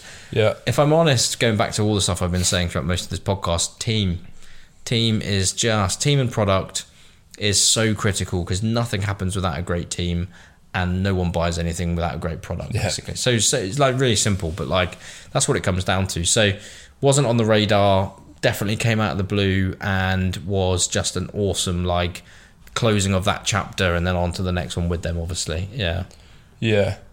So you closed the Series A previously. I think I read that was like $6 million. $6.2 million, yeah. And then you mentioned like that was already working on the Series B. Like how quick typically then? Very quick. Yeah. Is it like a 6 month you said a 6 month process earlier, I think, to raise money. Fundraising. Yeah. So normally what would happen is you'd raise enough money for say a year to 18 months. Yeah. But nowadays, because growth can be done so much quicker, and because of Zoom, to be honest, like you can meet investors much faster, and people just get through the investment process faster. Rounds were like decreasing in time from 18 months to like literally 6 months, and in some instances like 2 months. It was just ridiculous, much more in America. But like that meant really that you would run the business, you'd close your round, you'd put the plan in, well, you'd have the plan, but like you'd tweak the plan slightly, you'd get sign off for like the plan from the new VCs and etc. You'd start hitting the ground running, you'd start hiring straight away. It always takes time, so you know it's going to take you 3 months to like get the next set of hires in to do the growth. And then literally after 30 to 45 days, you'd be back out. I was rewriting a Series B deck, planning the next strategic narrative. Is that because, like broadly speaking, you knew you'd run out of money because you're pushing the growth? Or is it kind of like we said earlier, like just a strategic plan because you want it to like raise the value of the business you want to go again. Potential future exit. Yeah, exactly. Like... what's the point of waiting 18 months if you can do the same thing in 6? Yeah. That's basically what it comes down to. And that takes a mindset adjustment massively. Like 18 months, right, you want to hire 40 people. Well, can't we hire 40 people in 2 months? Just need to hire 2 recruiters to hire 40 people. Yeah. It's going to cost me a bit more money, and therefore I'm going to run out of money a little bit faster. But like, if I want 40 people, I just need to do it faster. I just don't need to wait 18 months. That's hard, but like, if you want to generate 10,000 new leads, back to your like Facebook maths, yes, you can spread that over 18 months, or I spend it in 4 months and get 10,000 leads. Like, what's the point of waiting if you've got the scale? So it's all about condensing the growth plan. But like I said, going back to the business modeling, your burn is going to increase massively. So you've got to be comfortable with the fact that you're going to burn theoretically what might be seen as 18 months cash in 6 to 9 months. And then you've got to learn how to explain that, obviously, and stuff. Yeah. So, and is the business growing at the same speed that the like payroll is growing, or is it not? This must nowhere a stupid question. Yeah. No, not at all. Like, and is it expected to catch up though? No. Or is it? Well, it depends on the business, but like percentage-wise, what's the objective of hiring them? Is revenue growth month on month. Yeah, 10-20% revenue growth month on month. Cash burn. There's a ratio you should work to. I can't remember what it is off the top of my head, but like, yes, you should have a controlled cash burn, but like revenue growth, and then it's just investor interest. If you have the right investor 3 to 6 months after you've done your Series A who wants to invest, and back to our like pricing in, is willing to price in a slightly inflated valuation but wants a slice of the business, they'll just pay the price. They'll just pay for, they'll say, you've just raised 6, I'm going to give you 12. I don't care if the value's tripled in 6 months. You've got it working. Let's carry on, basically. If you on the flip side, like if you don't hit the metrics, and we weren't perfect, but like no businesses, but like if growth is not as fast as you'd expect, then you just slow down. You just say, right, slow down hiring, slow down spending. That reduces cash burn. That buys you an extra 3, 4, 5 months, however long. You just continually manipulate that. So are the investors giving you XYZ KPIs to hit in other way around, 12 months time? Other way around. You are giving them KPIs as to what you can hit with the resources and the money you've got. And are they realistic, or are they inflated for? You give a high, medium, and low. Yeah. It's like, this is the thing. Dragon's Den, for like my junior years of my life, which I love the concept of, makes investors look like a very certain style of people. Yeah, it does. Well, they've got the new one now. Yeah, exactly. And Stephen Bartlett, to be fair, so I've met him once on like did a Zoom thing and stuff. Good guy. Good for him to be on there because they need a new generation. But like, they are not there to run your business and tell you what your objectives are. You are there as a management team to tell them what you think you're going to achieve. You're going to give them a range. Investors are there to give you money to achieve those goals. You're the one driving the business, not them. So like, yes, they can push you, and they should push you. They should say, you're not ambitious enough. Like, push your like high number up a bit further. Cool. Because you want to be ambitious at the end of the day. But like, you're there to run the company. So you're going, this is what I'm going to achieve within this year. this is why you've given me the money, this is what I'm going to invest. If you want me to achieve 10 times more than that, then I'm going to need another 3 million quid or whatever. Yeah. And if you won't give me that, then I have to go back out to market and raise. There's loads of dynamic conversations like that. But like, the CEO runs the business. The investors don't run the business. Did you hire a CEO, by the way? No, I was CEO. Yeah, exactly. Yeah. Yeah, exactly. Yeah, but like, that's the most important thing to remember throughout this. Like, you're in the driving seat. Everyone else is here to support and facilitate your mission. And that's the way it should be. They might challenge you, and they should challenge you, but like, you're driving, you're beating the drum, basically. Did you found, slightly different angle question, did you find it got more stressful as a result of, you know, there's more spending power, more funding coming in, more ultimately employees to pay, etc., or less stressful because, you know, you've gone from ultimately being a very scrappy startup where you don't know if you can fucking eat next month to having, you know, millions available to spend. Like, which was more stressful and why? Or are they different in other ways? Different. I would say, if I'm honest, so they're definitely different, but I would say the seed stages are more stressful. But it mainly comes down to experience, that you don't really know what you're doing. So like, again, going back to like basics, put controls in. So create a budget, stick to the budget, tweak the budget if you need to spend more. Like, they all sound like things that are controllable. Whereas if you're seed stage and you've just raised, like a bit like you're saying, 250 grand, and you're not really sure how you're going to spend it, so you might spend a bit here and a bit there and tweak it and take it. Yeah, I know, because I know you're doing it because that's what you're doing. Like, create a budget and plan it.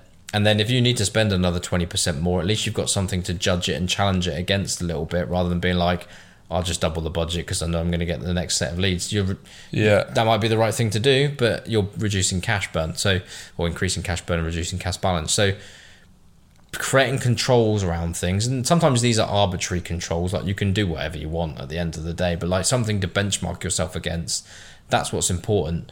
So when you get into linking that back to your question, to the later stages with the bigger amounts, you have to put controls in. Yeah. Like, if a VC invests in your business, they will say you can't spend over 25 grand or whatever number it is without approval.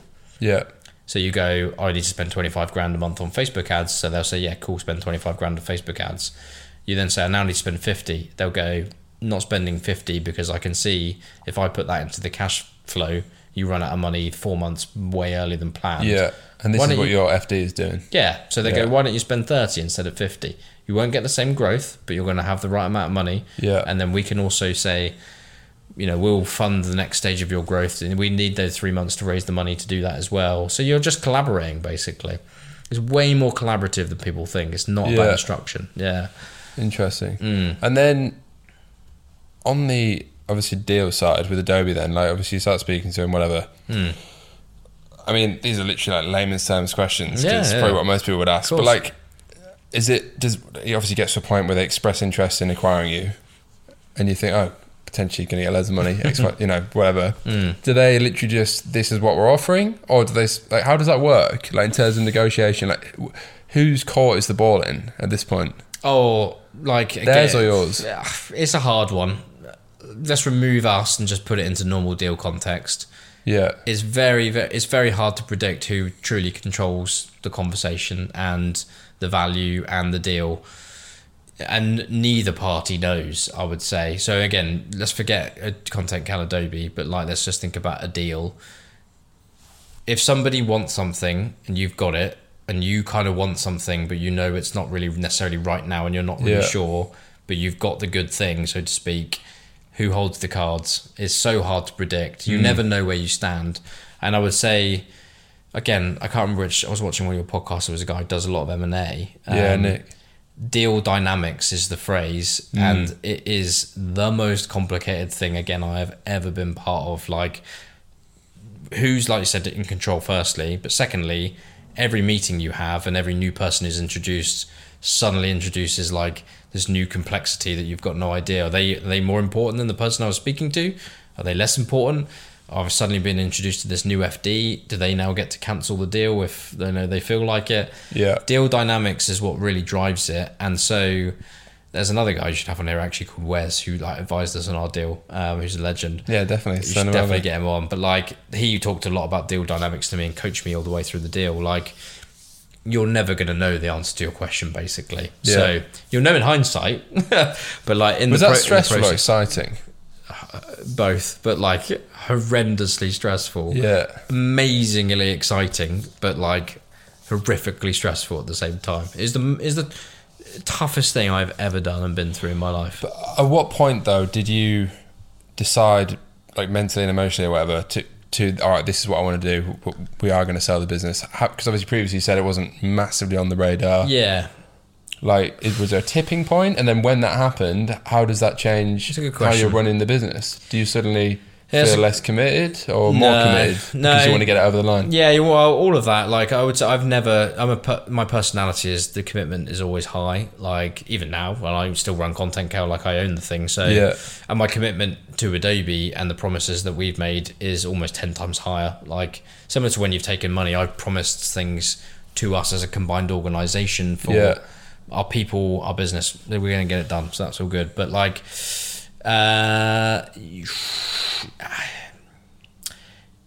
you know it's right when you've just so cringe, but like you'll just know, like, and it will be backing towards like people thing. It's because the people you've met in the acquiring company you feel very, very in tune with. And again, company culture, we haven't actually talked about that at all. That's probably a good thing. That's a million things we could There's a podcast in itself. Yeah, Christ. But like a lot, if you feel alignment on that front quite naturally, Yeah. you know you're going to land in a good place. So obviously the money box has to get ticked. And that's not just for you. That's for like all the VCs and like the investment criterias. So you have to get to a price everybody wants to agree to. But really the 20 other tick boxes, culture, alignment, people, plans, market, blah, blah, blah, they're the ones that really matter, and the weighting has to go really heavily towards. If those are really speaking to you, you can mentally say, like, this is just the right thing to do. And that's where I got to. I was very, not quickly, but like over time, really certain that, if I'm honest, like, and I said this straight to them, even in like pretty much the first meeting, if Content Cal goes to Adobe and that's where its new home is, there is no better, like I said, ending to that chapter and starting a new chapter in the combined world of us. Because Adobe is a huge organization. Yeah. I mean, who doesn't have something of Adobe's? Like, Use it every day. there we go. Yeah, exactly. So what a great place to end up. Like, so for me, it was, like I said, just a tough and amazing and challenging experience, but like amazingly fulfilling. And I'm almost like, can't wait to get started. Well, I've already started, but like carry on what we're doing with them. So exciting, mate. Yeah, it's buzzing. So how does that work beyond the deal as a founder then? I mean, we mentioned it before, but like, are you locked in for X amount of years to produce X or what? And is that typical? Oh, look, there's normally always an earn out, like, or some sort of deal like that. That's just bog standard again. Yeah. Forget our deal for a minute, but like there's always something like that in place. And I don't think people should do deals unless they either want to get out on the day and just part ways, or you want to be there and be part of the combined mission. I'm very like an open, honest person with everybody. Like, I wouldn't have done it and said I wanted to stay unless I wanted to stay. So I'm very happy to like put my time in and absolutely get this done, and like, you know, fulfill what they want to fulfill as well. And then it is like having a job, funnily enough. Like, and I've only been doing it for a little bit, but like, it's very similar. You think of your new owners as your new VCs. You manage it in the same way. You might have different priorities now, etc., etc. You just adapt. Yeah. And that, again, we haven't touched on that. That's a whole podcast in itself. But like, legit. adapting, change, embracing that. I like that, so I'm good at that in my head. Yeah, you just have to go with it. Like, don't put up barriers to what they want to do. You're there to facilitate their plans. Just get on with it, kind of thing. So, Did you get other offers? we didn't acquire? engineer any others. No, we could have, but like, nah, we were like very content with the conversations we had, basically. Yeah. We had other offers on the journey, Right. and we had other offers you ever weirdly consider in them? the process. Oh yeah. But When not. it was going too stressful. Yeah, not to that level. Yeah, nowhere near. And we had other offers on the journey. We had a couple of approaches, basically. Yeah. Yeah. And then, like, ultimately when, I mean, I kind of touched on it in the episode with Nick about M&A broadly. And obviously we can't go into the details of your deal, but I mean, like, how does, I'm just asking questions that I want to know because I want to be there in a few years' time. Yeah. Like, you obviously hear different anecdotes about how you realise that money doesn't matter when Yeah. you sell a business, whatever. But Yeah. like, how was that? Like, well, just for you, how was that for you? Like, you literally build a business for years, and ultimately you end up very wealthy as a result of building something cool. Yeah. Which, like I said, I think is the ultimate fucking goal for any entrepreneur. Yeah, sure, yeah. Like, does that change the way you view the world? Do you, like, fucking it's philosophical question. Yeah, no, for sure. I think it can. I think it really depends on the person. So I think for some people, it can very quickly go to your head. I think for some people, it can allow you to do some stuff you've wanted to do, and you try not to let it affect you. And look, for some people, it can literally ruin their lives. Like, you hear about this with the lottery and stuff like that. Yeah. I think the thing for me is, like, again, person, right? I'm a planner. I had a financial advisory company already in place, ready to do this as soon as it happened. So I wasn't like, okay, I'm going to treat myself. I'm going to buy some stuff. Like, I want to buy a Tesla and stuff like that, which I haven't even bought yet, but like, I want to buy some bits. Yeah, cool. Move flat, etc., etc. But the rest of it is then, all right, well, again, my personality is not to take this amount and then that's it. I'm like, okay, that is massive achievement, pat on the back, plan for that, buy some cool stuff, and then how do I 10x? How do I 100x? Yeah. You're not going to do that overnight. You're not going to do that like by probably not necessarily doing like another company.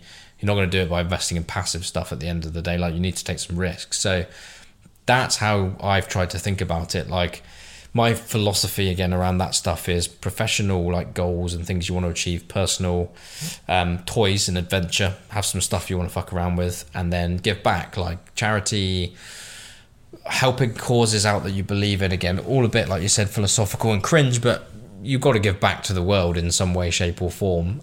So lay the groundwork for yourself to control what that could look like, and just basically make sure that you feel comfortable with whatever your like next phase of life is. But one thing I will say is that, like, I'm a very, not ashamed to say this, money matters in life massively. Yeah. Like, that you don't need to have aspirations to be a multi-gazillionaire. Whatever money means to you, it is important because it funds what we do, how we live, what we eat, what we drink, the social stuff that we can do with our friends, holidays, etc.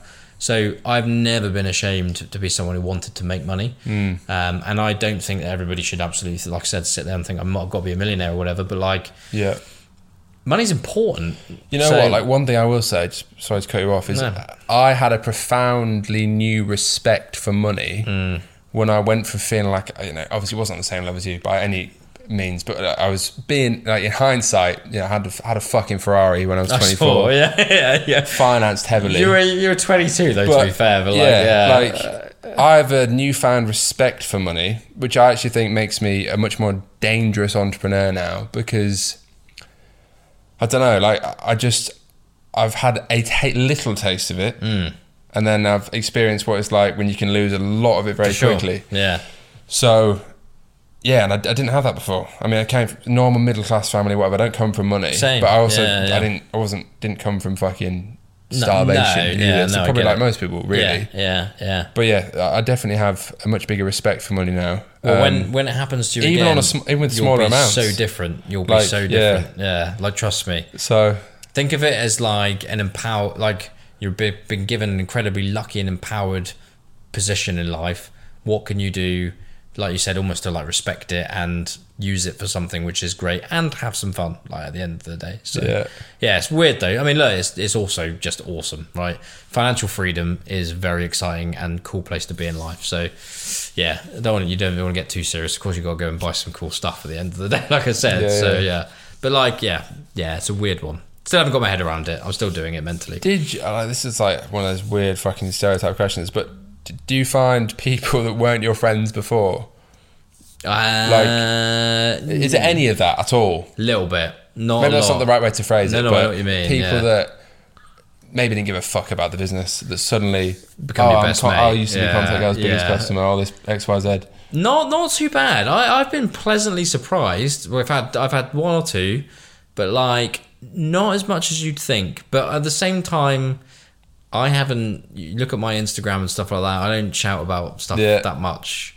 So like, people probably don't know where my world has landed up, if that makes sense, and I'm cool with that. There's nothing, I've got nothing to like show or hide, so to speak. But like, got the classic startup like black zip hoodie. Yeah, from Marks and Spencer's, cost me like 16 quid. No Gucci. No, exactly. So yeah, I don't know, like not yet, but I'm sure it will happen. And also, the other thing to bear in mind is like I'm in my 30s. I've hopefully got like a long life and career ahead, right? So like, yes, I'd like to be able to continually build, your lifestyle adjusts, etc.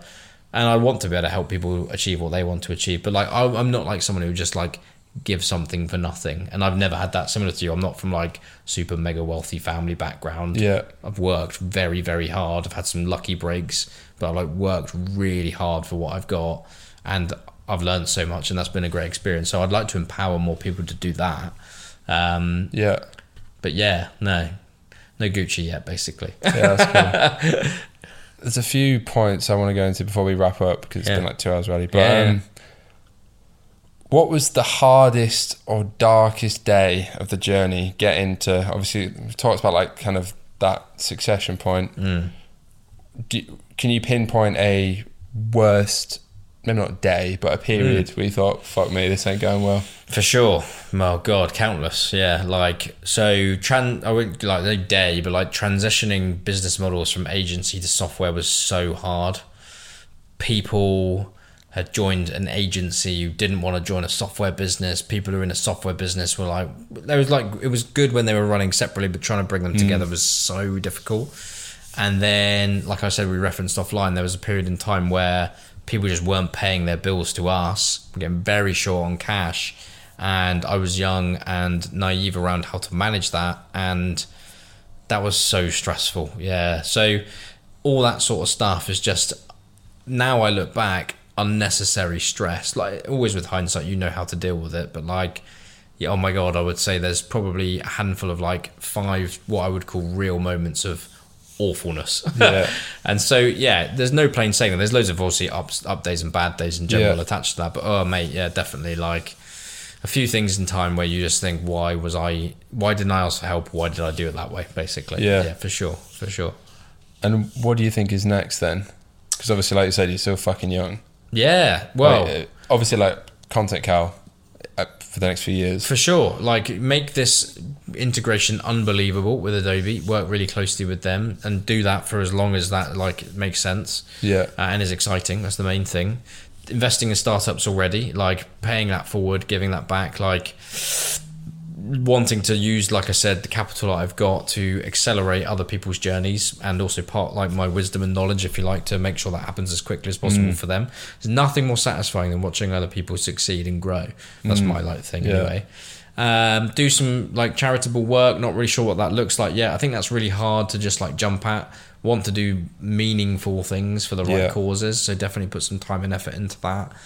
And then long term, I think a fund is potentially in the offing. I haven't really thought it through at all. I've got like the potential name for it, and I know like the angles and stuff I might want to pursue.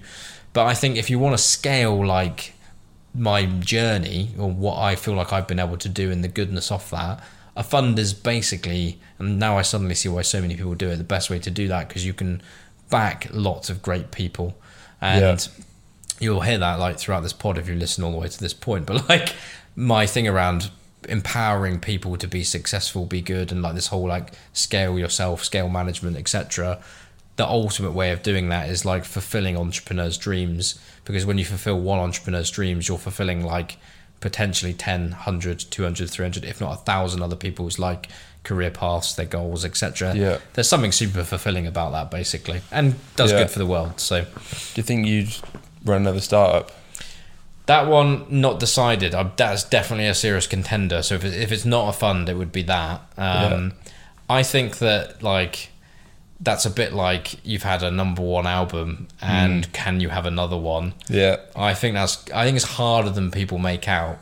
Definitely wouldn't rule it out, but like, yeah, it's quite, you don't see that, although like, let's take a famous band that's had loads of number one albums. There's a lot that haven't. Yeah. So doing another startup tech, like startup pure play, straight up running it, etc., wouldn't rule it out, but yeah.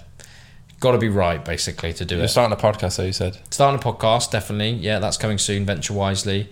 and just want to meet and network and do more stuff like this, share the journey along the way for the next few years, and make the Adobe vision happen. So yeah, like that's the immediate plan, and not fundraise for a bit. Like this will be the first time in my adult life, professional life, where I don't have to actually fundraise for a while. Get the blood pressure down. Yeah, exactly. Yeah, try and take some holidays.